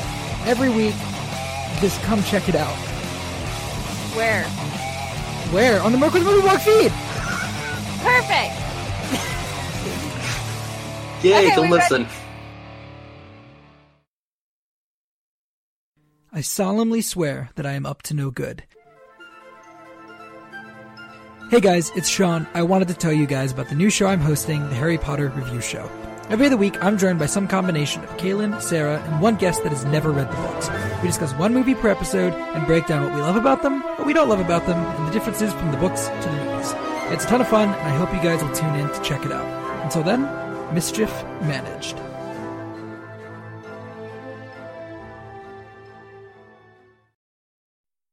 Hey, and welcome back, everybody. Be sure and check out those shows, again, from Merc with the Movie Blog. Got some good shit going on here. It's pretty fun. And, hey, finally able to join us here tonight. Perfect, just in time for some Schmodown talk. We got Louis from obviously Schmoes of the North. How you doing, bud? It's good to have you here. Bonjour. Yeah, it's I'm happy almost the whole gang is on your show like originally was planned. So patience comes fruition, right? Yep. Yes, sir. And we tried a couple times for me to do your show too, but UFOs, man. I blame UFOs. I'm about to upgrade some equipment and stuff, so hopefully I'll be able to get better video streaming connections and all that kind of stuff. Yeah, that was a weird weekend. Yeah, and there was a lot of great discussion too. And Louis and I had a hands up contest. Yep. That was great too.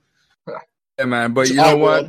Well, that was just the tip of the iceberg, sir. We're gonna have a lot more conversations and a lot cooler stuff we're gonna do. So it's too bad we missed it, but at least it showed us we had a good relationship. Yeah. And you know what? You're always welcome on because Lou's actually going to be taking a break here pretty soon because he's about to become a father. All right. Mixed emotions.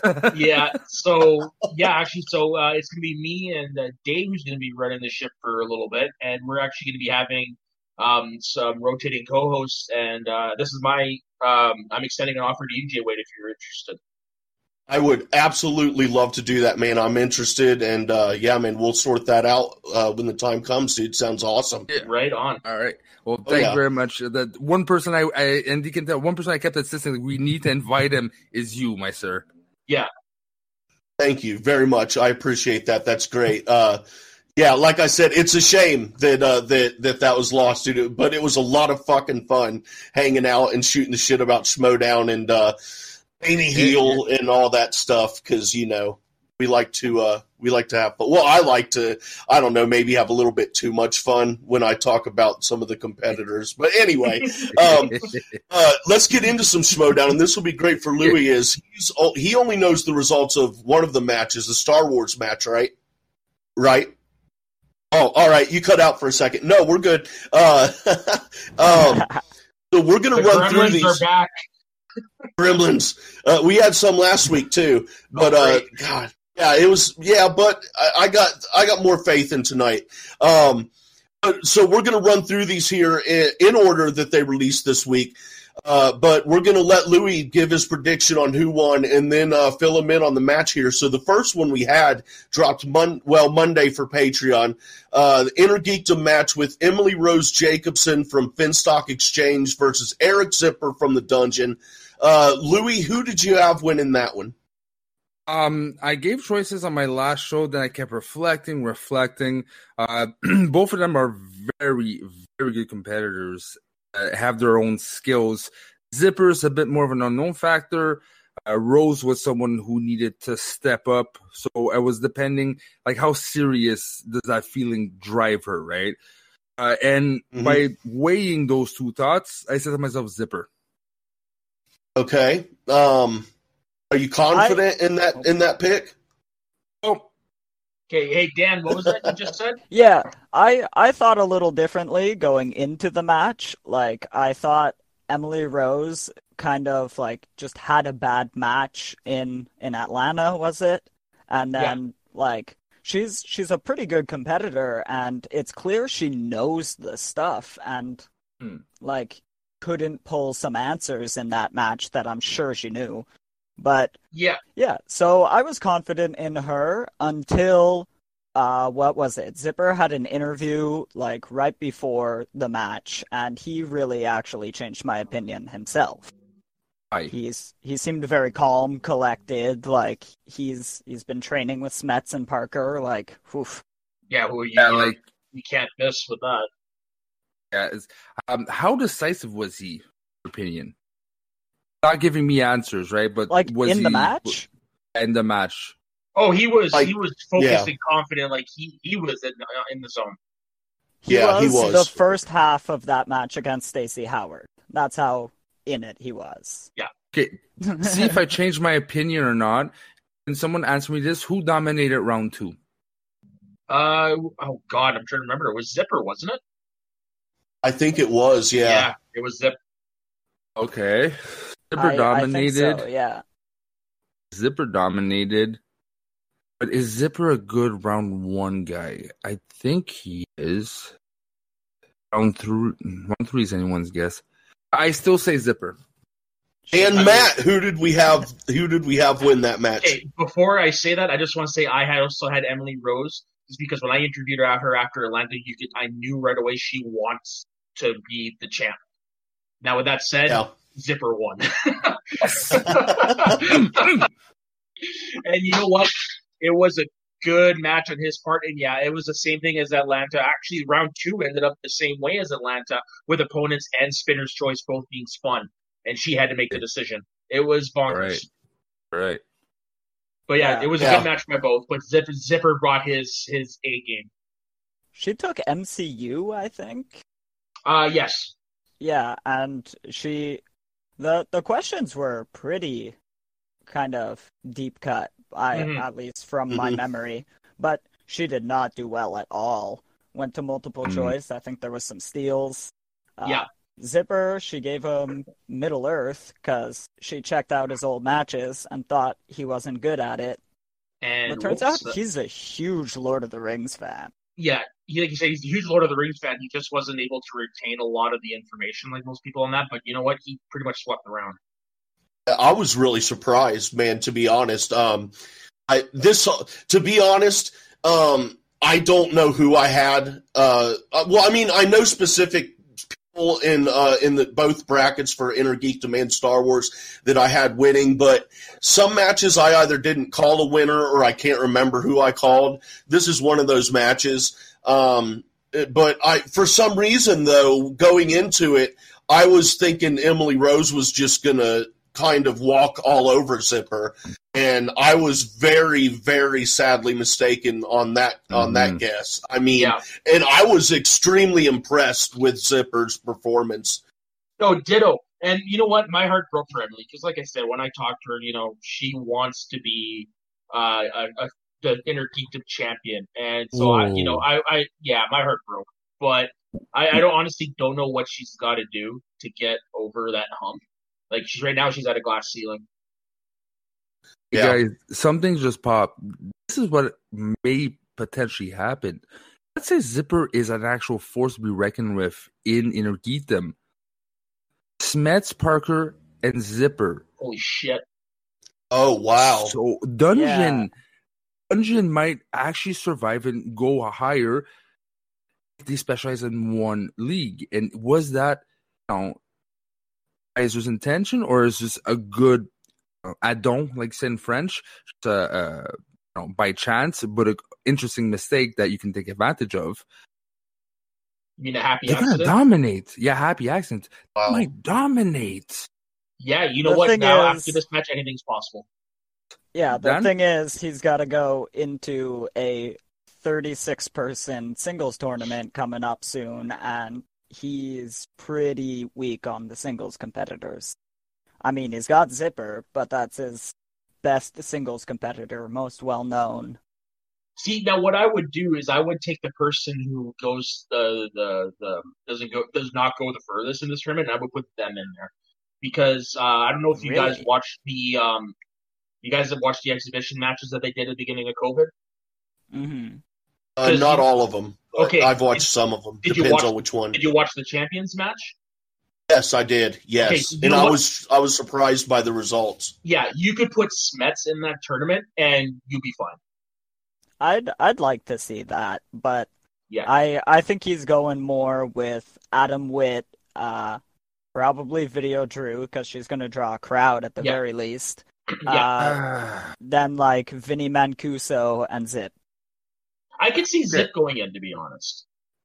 I want. I'm gonna be a broken record, but I want Parker to go in because he's undefeated in general anywhere. He's never lost once in the fan leagues, right? I thought it was 11-1 or something. Yeah, in one lot. In one, no, he's undefeated. Interesting. Yeah, because he did a good number of Remember, exhibition matches don't count. Yeah, that's right. They don't count on the record. That being said, those maybe 13, 14 Intergeetham style matches, he still did singles and he still didn't lose, and apparently he crushed it. He has some general movie knowledge that he might not win the whole thing. If he goes to almost like the semifinals, you'll have a lot of points for the dungeon, even in singles. Yeah, That's we're a at that good point now point. where I'm not worried. Also, if they put an IG competitor in as the dungeon, they're gonna end up in the play-in round, and that's just an extra couple of points, right? That There is you correct. go. Yeah, Damn. Good point. All right. Very good point. Somebody that with the technical knowledge, I'm just like, oh, I didn't know this question. I knew this question. This person won. What's next? Yeah, exactly. I love having the technical people on here. That's great. Yeah, that match was pretty badass, and something that, in talking about the position that the dungeon is in right now, brought to mind that of course, this is the first season for the draft, and so no one really knew what to expect, and especially no one knew what to expect from certain managers. I mean, we're familiar with Roxy and Dagnino, but Winston was a new one. Shannon Barney, obviously a new one. Yeah. Kate. And so I was not sure what was going to happen and how it was going to look and how well some of these managers were going to do. And I've been shocked by that, too, like how well Winston has done, how well Kate has done, and how much the decisions in their draft picks make sense now but didn't in the moment. But it's like they obviously have a knack for this, and that's surprising me, too, are the managers. Now, what I'm wondering is if maybe there's a little bit of luck involved, because remember when the draft happened, nobody saw the predicament we're in now. Right? Like there were supposed to be the team matches and the pay-per-views and stuff like that. So I'm wondering just how much luck has played into how things are going right now. Oh, luck, yes. Oh. Go ahead, Dan. Go ahead. Yeah, I disagree with that for Swag specifically, because I believe that like the same amount of Star Wars matches would have played out throughout the league. We'd get one a month, two a month, but it's feasible that you would want a person to go through at least 3-4 matches when you have 9 or 10 different Star Wars competitors. It's possible Swag could still be up there thanks to Andres. No, that's true. Was he originally intended to be a Star Wars player though?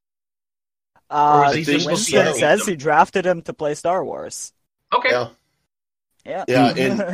And Winston probably saw the intensity we saw now, and the shift, right? And something in Winston's brain said, hey, this is an untapped gem under my wing. We're going to be big, and really believed in the guy. So it shows like what kind of match sometimes between a player and a manager actually affects. If he chose him because he saw that that intensity and it worked for him, he's a good manager. Yeah, he is a great manager. Yeah. And again, and I can't. I'm like that with everything, but I had forgotten to mention, and it just popped in my head. Koi is real. I think of everyone, he's the one who has surprised me the most. Yeah. I don't know why, but if and this goes nothing to against him. Like, I don't have any personal opinions against any of these managers or anything like that. But if you were to line them all up, and just based on what I've been exposed to from them via YouTube and Collider and Schmoes and stuff like that, Koi would be the one that I would be kind of questionable about as to how well he would do. If honestly, I'm just going to be blunt, if he would be any good at it. And during this tournament, the last 3-4 weeks or so, he's got a knack for it. And not only that, but I love how hyper and excited he is about it. I find myself really enjoying Koi as a manager here a lot. So I wanted to throw that out there too. I'd say that's probably the one that really surprised me the most. I'm with you. I'm with you there. And to interject, because Koi's excited. Koi has a joy of living, right? But it's not just like a movie release dates where it's all excitement, but like there's no organization, right? So he has that loving charm, but at the same time, he is smart savvy about the game. Mm-hmm. He knows how to coach his players without really telling them what to do, right? And that takes an amazing resource. He has excitement, but he has the brains or learning how to get to a championship. Yeah. My favorite thing about Koi was, I think it's in the Alba match when he gets Spinner's Choice, and they break it down, trying to decide if he wants MCU or DCE. And Koi breaks it down for him in the way that MCU, you've got a bigger film array, but the questions will not be as deep cut. DCEU has been spun by Kalinowski countless times. We know how deep those questions get, more or less, is what he said. I'm paraphrasing a little bit. Yeah, and that was very smart on his part, because that's something I never would have really thought of. But yeah, that right there is where you show just how good of a manager he is. Amen. Yeah, and he also knows movies. Like, if you've seen him on Movie Fights over at Screen Junkies, like, oh god, just he doesn't have the best recall. That's what makes him a good manager. Exactly. Yeah. Yep. Yeah, and also keeping on with good managers, man. I've been really happy to actually see Sam Levine in front of the camera. It's been really cool, and I hope when we can get back to a studio and a theater kind of production that he's able to be on camera more than two. And that's not a knock. I'm just saying I enjoy him on camera, and I want his schedule to be able to work out where it's good for him to do his jobs and his projects, but it also works out for him to be on camera more. That's the thing. Like, he's very popular with the convention circuit or what have you, right? Yeah. I'm gonna do with you what I did with Dave with the wild berries. Sadly, it's na na na na. Hey, by Sam Levine. He's not doing good. I don't think we're gonna see him that much because he's busy. And once the studio time comes, there's a reason why he's more present over cam, right? He's busy as hell. Yeah. And this is his time to shine. He's not shining. So then go back to regular matches. He's getting not in studio. It's his representatives. It's not looking good, in my opinion. Yeah, but you know what? Management is not just being on camera. That's the thing. Like, there's a lot that goes on that he hasn't made good decisions. Well, he hasn't made good decisions. He hasn't made decisions that paid off yet. He's made some pretty good decisions. But since we're talking about Sam, should we get into the second match of the week, which was the Star Wars match? Yeah. Oh, yeah. Yeah, good call. Oh, yeah, man. Usual suspects. Yeah. Oh, yeah. And I've been, well, since since Molly Damon first played in that 5-way at Celebration, 3 years ago or something, 2 or 3 years ago, to try to get into the tournament to play her husband.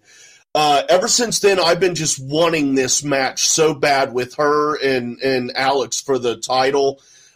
Since then, I have veered off, and I'm a big Laura Kelly fan. Matt and I have talked about that many times. Amen, brother. Yep. Definitely want to see her go all the way. But sadly, Molly's run toward that title shot was shot down by a Finstock Exchange member, Demolanta. He wanted a Damon. He got a Damon. Yeah. And you know what? Molly didn't go down well the fight. That was a good match. No, yes, she's it was a fierce competitor. Yeah. Yes, she is. Yeah, she has nothing to be ashamed or hang her head low. That was she is getting the training she needs, and obviously it solidifies the other Damon as an amazing Mount Rushmore eventually, because he's able to pass on his knowledge and share a system that works for him. Not quite 100% for his wife, but she might get there. Yeah, all she's got to do is she's got to find her own methods. Mm-hmm. Also, I mean, if she ever faces Alex, it's very easy to just look at him with, if you answer this 5-pointer, there's a couch you can sleep on for a week. I was just thinking the same thing. Loser sleeps on the couch. Might be the only way you beat him. Yeah. Poor guy. Fuck, man. Now I'm thinking about it. I'm like, oh no, poor guy. Fuck. No. Demolanta just wanted it more.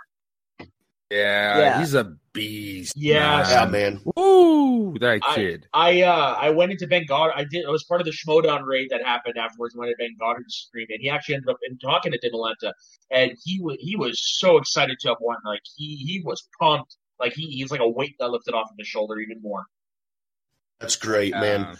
But the big one from this match was that challenge with the pronunciation and then the requested spelling, which was not I'm not even going to get into that right now because I'll just fucking get mad and rant on and on. But believe me, because I got something to bring up, another example of lack of consistency in this new sport.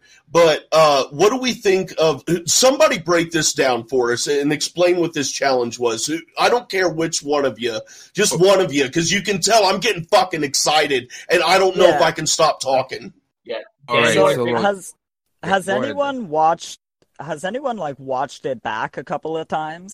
No, unfortunately, I don't have the time. Because it made sense. Yeah, I haven't either. What I think, I think you should have just repeated the answer. No. Wait, repeat his answer and then spell it. One that would have given him, spelled the word that he said out loud, rather than a different one altogether. I think he second-guessed himself a little bit, if I want to get inside his head a little bit. And really, the problem with the whole thing is, I don't think he said the I enough. It's Tidirium, and it very much sounds like he said Tidirium. If I'm not mistaken, he said Tidirium. He had the I. He just didn't put the sound in it. It was an in. Is how he pronounced it. Tidirium. Yeah, but then Molly said like UM, and they counted that as right. So which one is it? Is it IM or UM? And does that matter? It's definitely IUM, and Molly had it perfectly correct, which is why we cannot fault her the points at all. And also, she spoke it clearly into the microphone.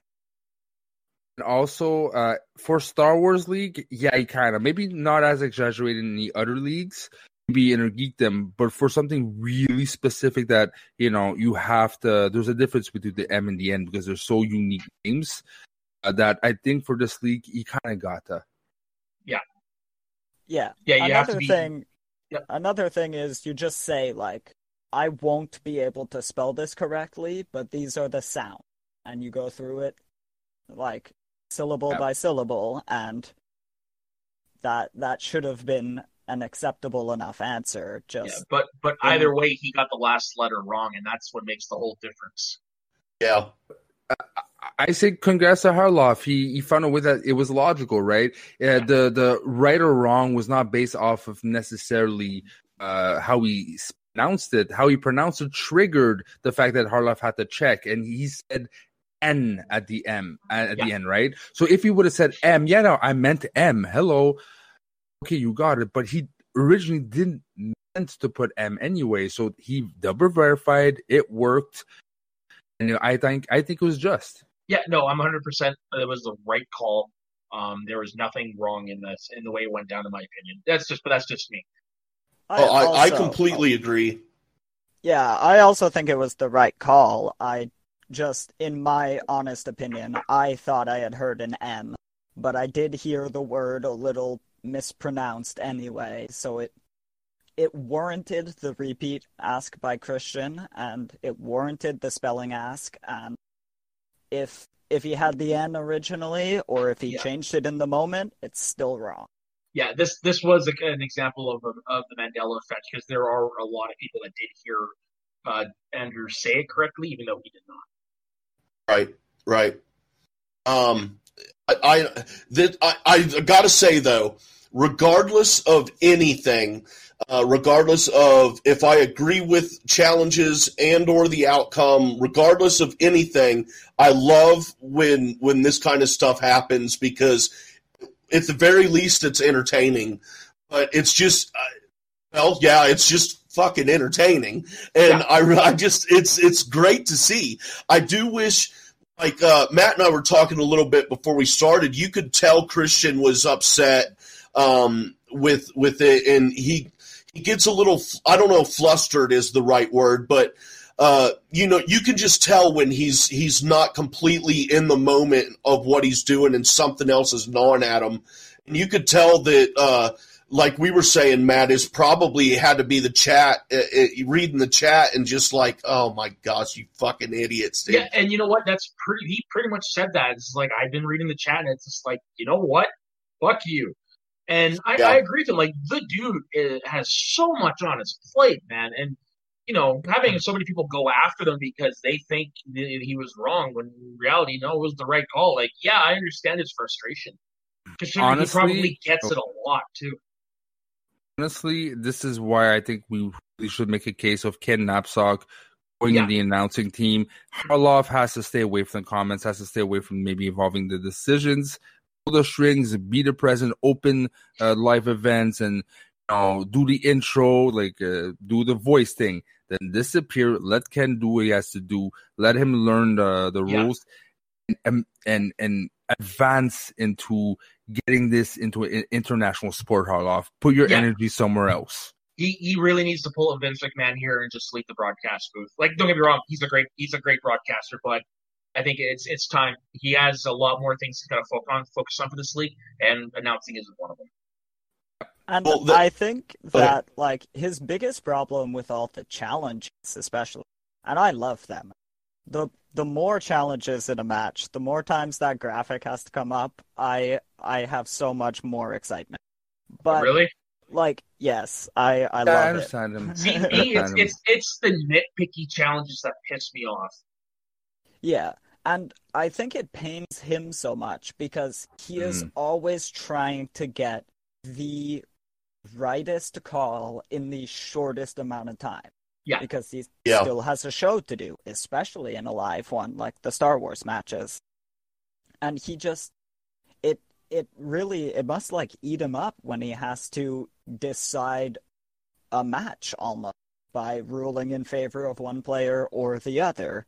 And so it's very tough. They're all his friends, employees, they're people whose company he enjoys. It's a tough gig. Yeah, that's why I think it's maybe time instead he focuses on behind the scenes. Yeah, exactly. Also, because if you put someone on the announcement desk, he can then, it frees him up to become that third impartial judge that comes into the booth to exactly. that everybody is always calling for. Yeah, exactly. Sit in the gorilla booth, Harloff. Sit in the gorilla position. That's all you got to do. Well, that's something that I had thought about while we were sitting here talking about this. Is what? Well, we all know that at least right now, Christian is going to continue to be on the desk. That's fine, whatever. But why don't we do like a American football, I should say, type thing, where when there's a challenge on the field, it's not the referees on the field, in this case, Ellis and Christian being the referees, who decide it. They make the calls on the field, and then if it's challenged by the coach, there's a single person up in a booth who makes the final decision. And like you guys just got into and got there, my thought right there, man, have Knapsack's in the league, which I think he's going to end up retiring. I would like to see Knapsack retire and be the new manager of the Droogs. But anyway, I hope it shouldn't be Baby Heel. I think he was extremely disrespectful, not only to Ken during that match, but also to the Burning Droogs as a whole. He was belittling and degrading Knapsack, and that did not help Knapsack in that match, and therefore hurt his entire faction. And I think it was bullshit, unprofessional, and disrespectful. And that statement right there, unlike all of my other statements that I've made about Baby Heel, that statement right there that I just made about Brandon Hanna, I absolutely mean it 100%. I think it was shitty, disrespectful, and fucking unprofessional. But anyway, sorry about that. But yeah, let me get through this real quick so I can stop ranting. But yeah, having one person who does the challenges, that would be great. And then that way it also takes and I don't want to say blame, but it takes the heat off of Christian as well, because then you've got to direct those decisions or your feelings toward the decision maker. Now, I was to say what I would do is, like you said, in American football, it's one person. I would go the NHL route and have a war room. So what happens is when the challenge is made, the referees go to the timekeeper's box and they connect them to the war room in Toronto, where a group of people are watching the tape and trying to look at every angle to determine the correct position. I think they should go that route. So instead of one person being the mediator, you have like a couple that are not affiliated at all with what's going on as people who would make that call. Right, guys, I didn't even know that they did that, man. I love that. That's awesome. But it would need to be an odd number of people, right? Yeah, I would say 3 people. Right. Also, that's a great idea in theory, but that's 3 people you have to pay at every match just to be there in case a challenge comes down. Yeah, but you know what? It could be people that are already there. Like, there are countless people that are working already or whatever, or who are just there to, support. Yeah, so, I mean, I'm you can use that. I'm sure if you asked her nicely, Rachel Cushing is going to be that type of person for you, and she's done it before. You also can't do it over and over again, because eventually they're going to start saying, well, like, at this point, I'm part of the production. Yeah. But I mean, like that, like you nailed it. Like someone like a Rachel, like she's probably, if I'm not mistaken, she's usually there all the time, anyways. So I would get the people that don't play anymore but are just there.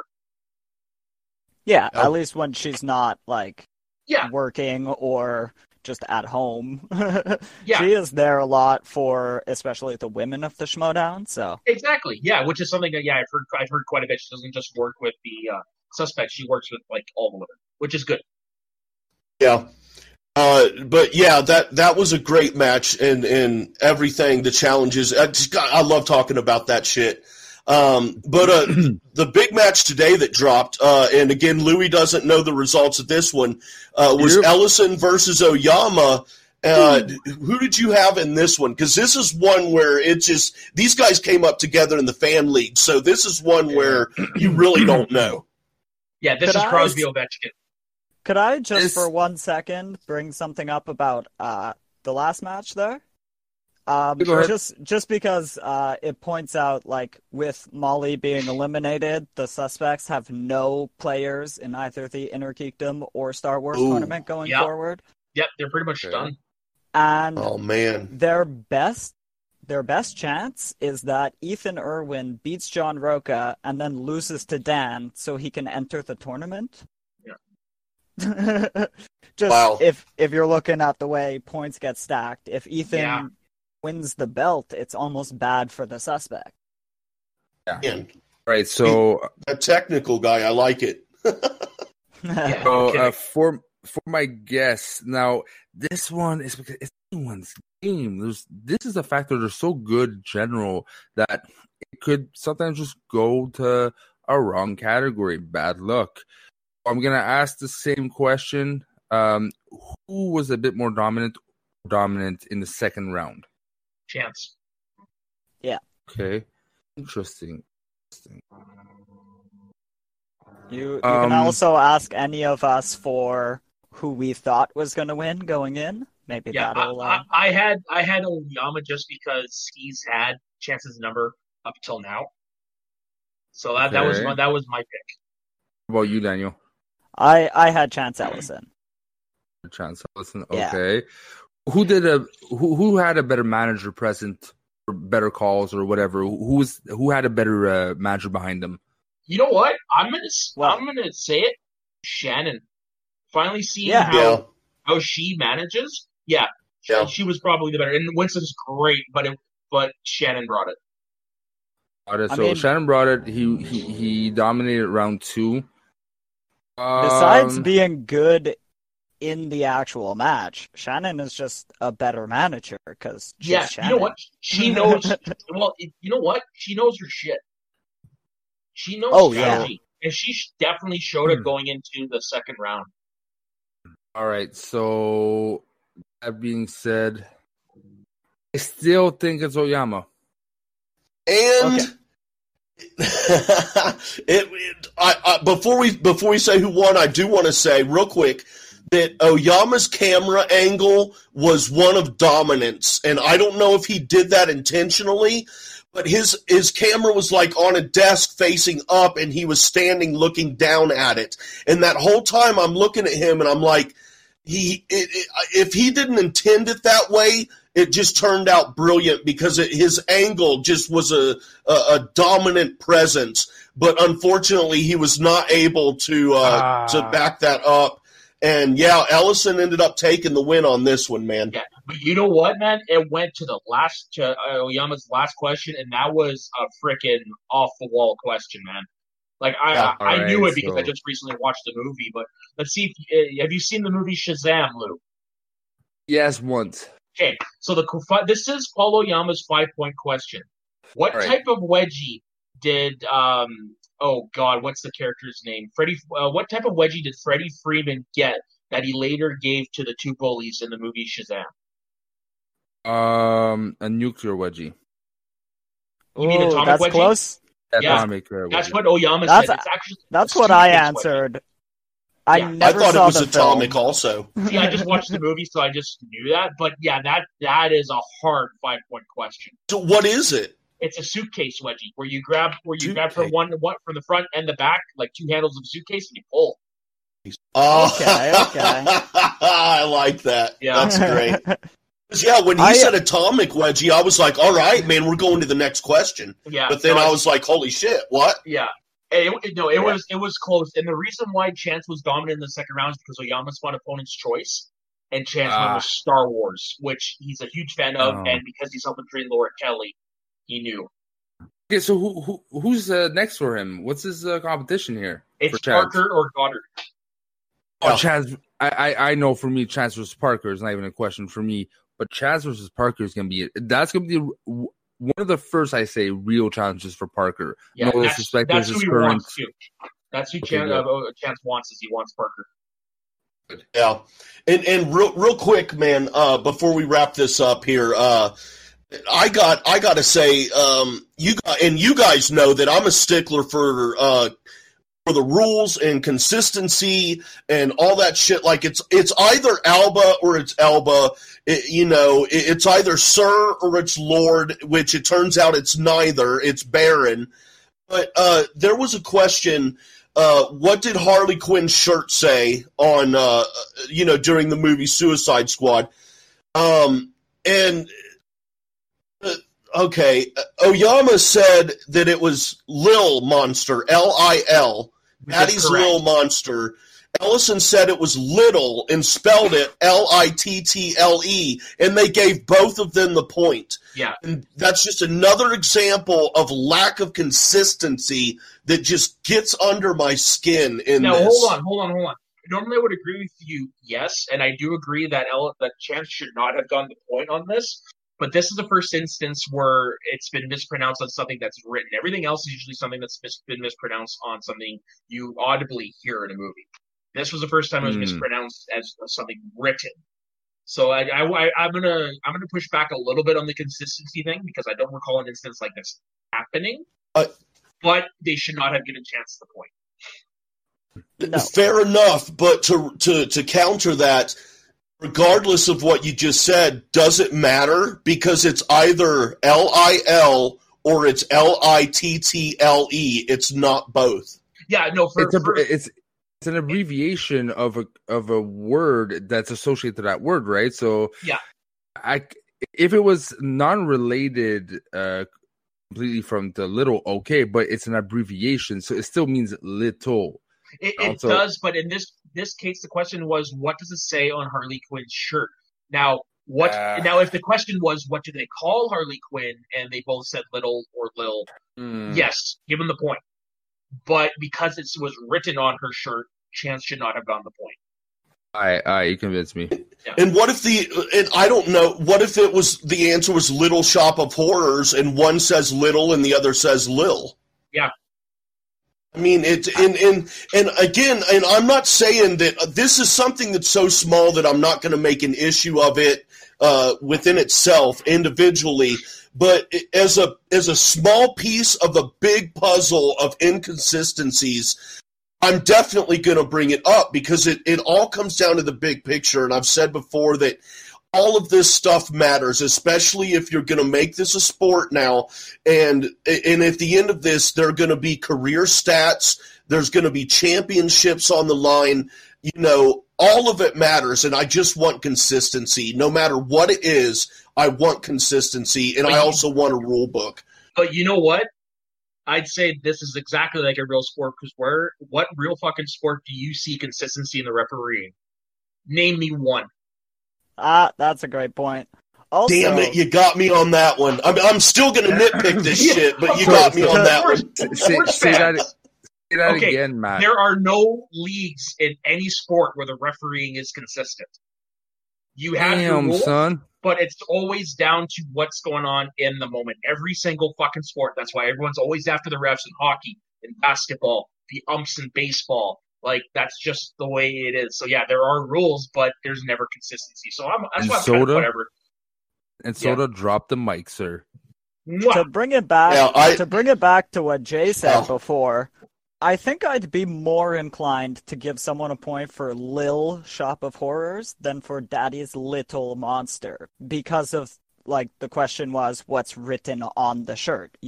That's almost a movie quote. But Lil Shop of Horrors could have been, it took you 12 seconds to think of the thing, and you have 15 seconds to write it down. I'd probably accept Lil Shop of Horrors. And that'd be like one of those things, like, if you were to substitute an and symbol for the word and, like, would you still count that sort of thing? It's really all down to semantics at this point. Yeah, and I think, Matt, you nailed it on the head with with it being, in this case, it was what did it say on her shirt, which is writing. And I think that's what makes this one questionable. And to be honest, I don't know if anyone else will be talking about this at all. I might be the only person who brought it up. We might be the only person who got into a discussion about it. I hope not, because I'm big into the sports and the rules and in the enforcement side of things. So I love it when people talk about these things. But yeah, this has just been a great fucking time. Great conversation. And we're going to wrap it up here, guys, for this episode of SEN Afterlife. Let's run through here real quick, do our plugs. Louis, where can the folks find you at? And what do you got going on as far as shows or whatever you want to promote? All right. Well, thank you very much, by the way, for having us on. It's always a treat, and man, do we get deep. I love this. Thank you very much, Jay. All right. So you can find me on Twitter under the official Twitter of Schmoes of the North, which is at Norton Schmoes. You can find me on Facebook under Louis Monette, Monett. And I'm going to be disappearing out of the podcast world for a good, I'd say, a month and a half, right? So I pre-recorded shows called Frenchie Talks About, where I have a different guest every week. We talk about a specific subject. One of them I did with Soda. That being said, we talked about phobias, fears, and weird things humans do. And we really get into interesting conversations. So don't miss that. That being said, Matt, where can we find you? You can find me every week on Schmoedown9 Canada. You can find me at soda_the_saxman on Instagram and Twitter. You can find me running the Media Sweaties Network Twitter page. And we might actually have something coming down the pipe there we're going to be discussing this weekend. And earlier this week, the match I did for Jack of All Trivia Fan Leagues dropped.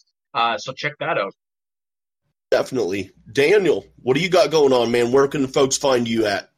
I'm not very active on social media except for our Facebook group at the Schmoes of the North fan group, and I'm an admin there. I make some polls sometimes. I run the fan leagues. Well, like the fantasy leagues. Yeah, that's about it. Sweet. Man, my fantasy league includes like Riley Reid, Maitland Ward, Sasha Grey. Anyway, let's not go there, guys. That could take a long time and get really, really in depth and graphic. I do not have that process they call where you think before you speak. That does not. You don't have a filter. Yeah. No, none at all. But y'all can. Y'all can find me on the Twitter at jwade1134. That's the letter J, WADE 1134. Also follow. Is the 1134 for THX? No, it's because if you have the time 1134 on a digital clock upside down and backwards spells hell. Yeah, true story. You can also follow Merc with the Movie Blog at MovieBlogMerc.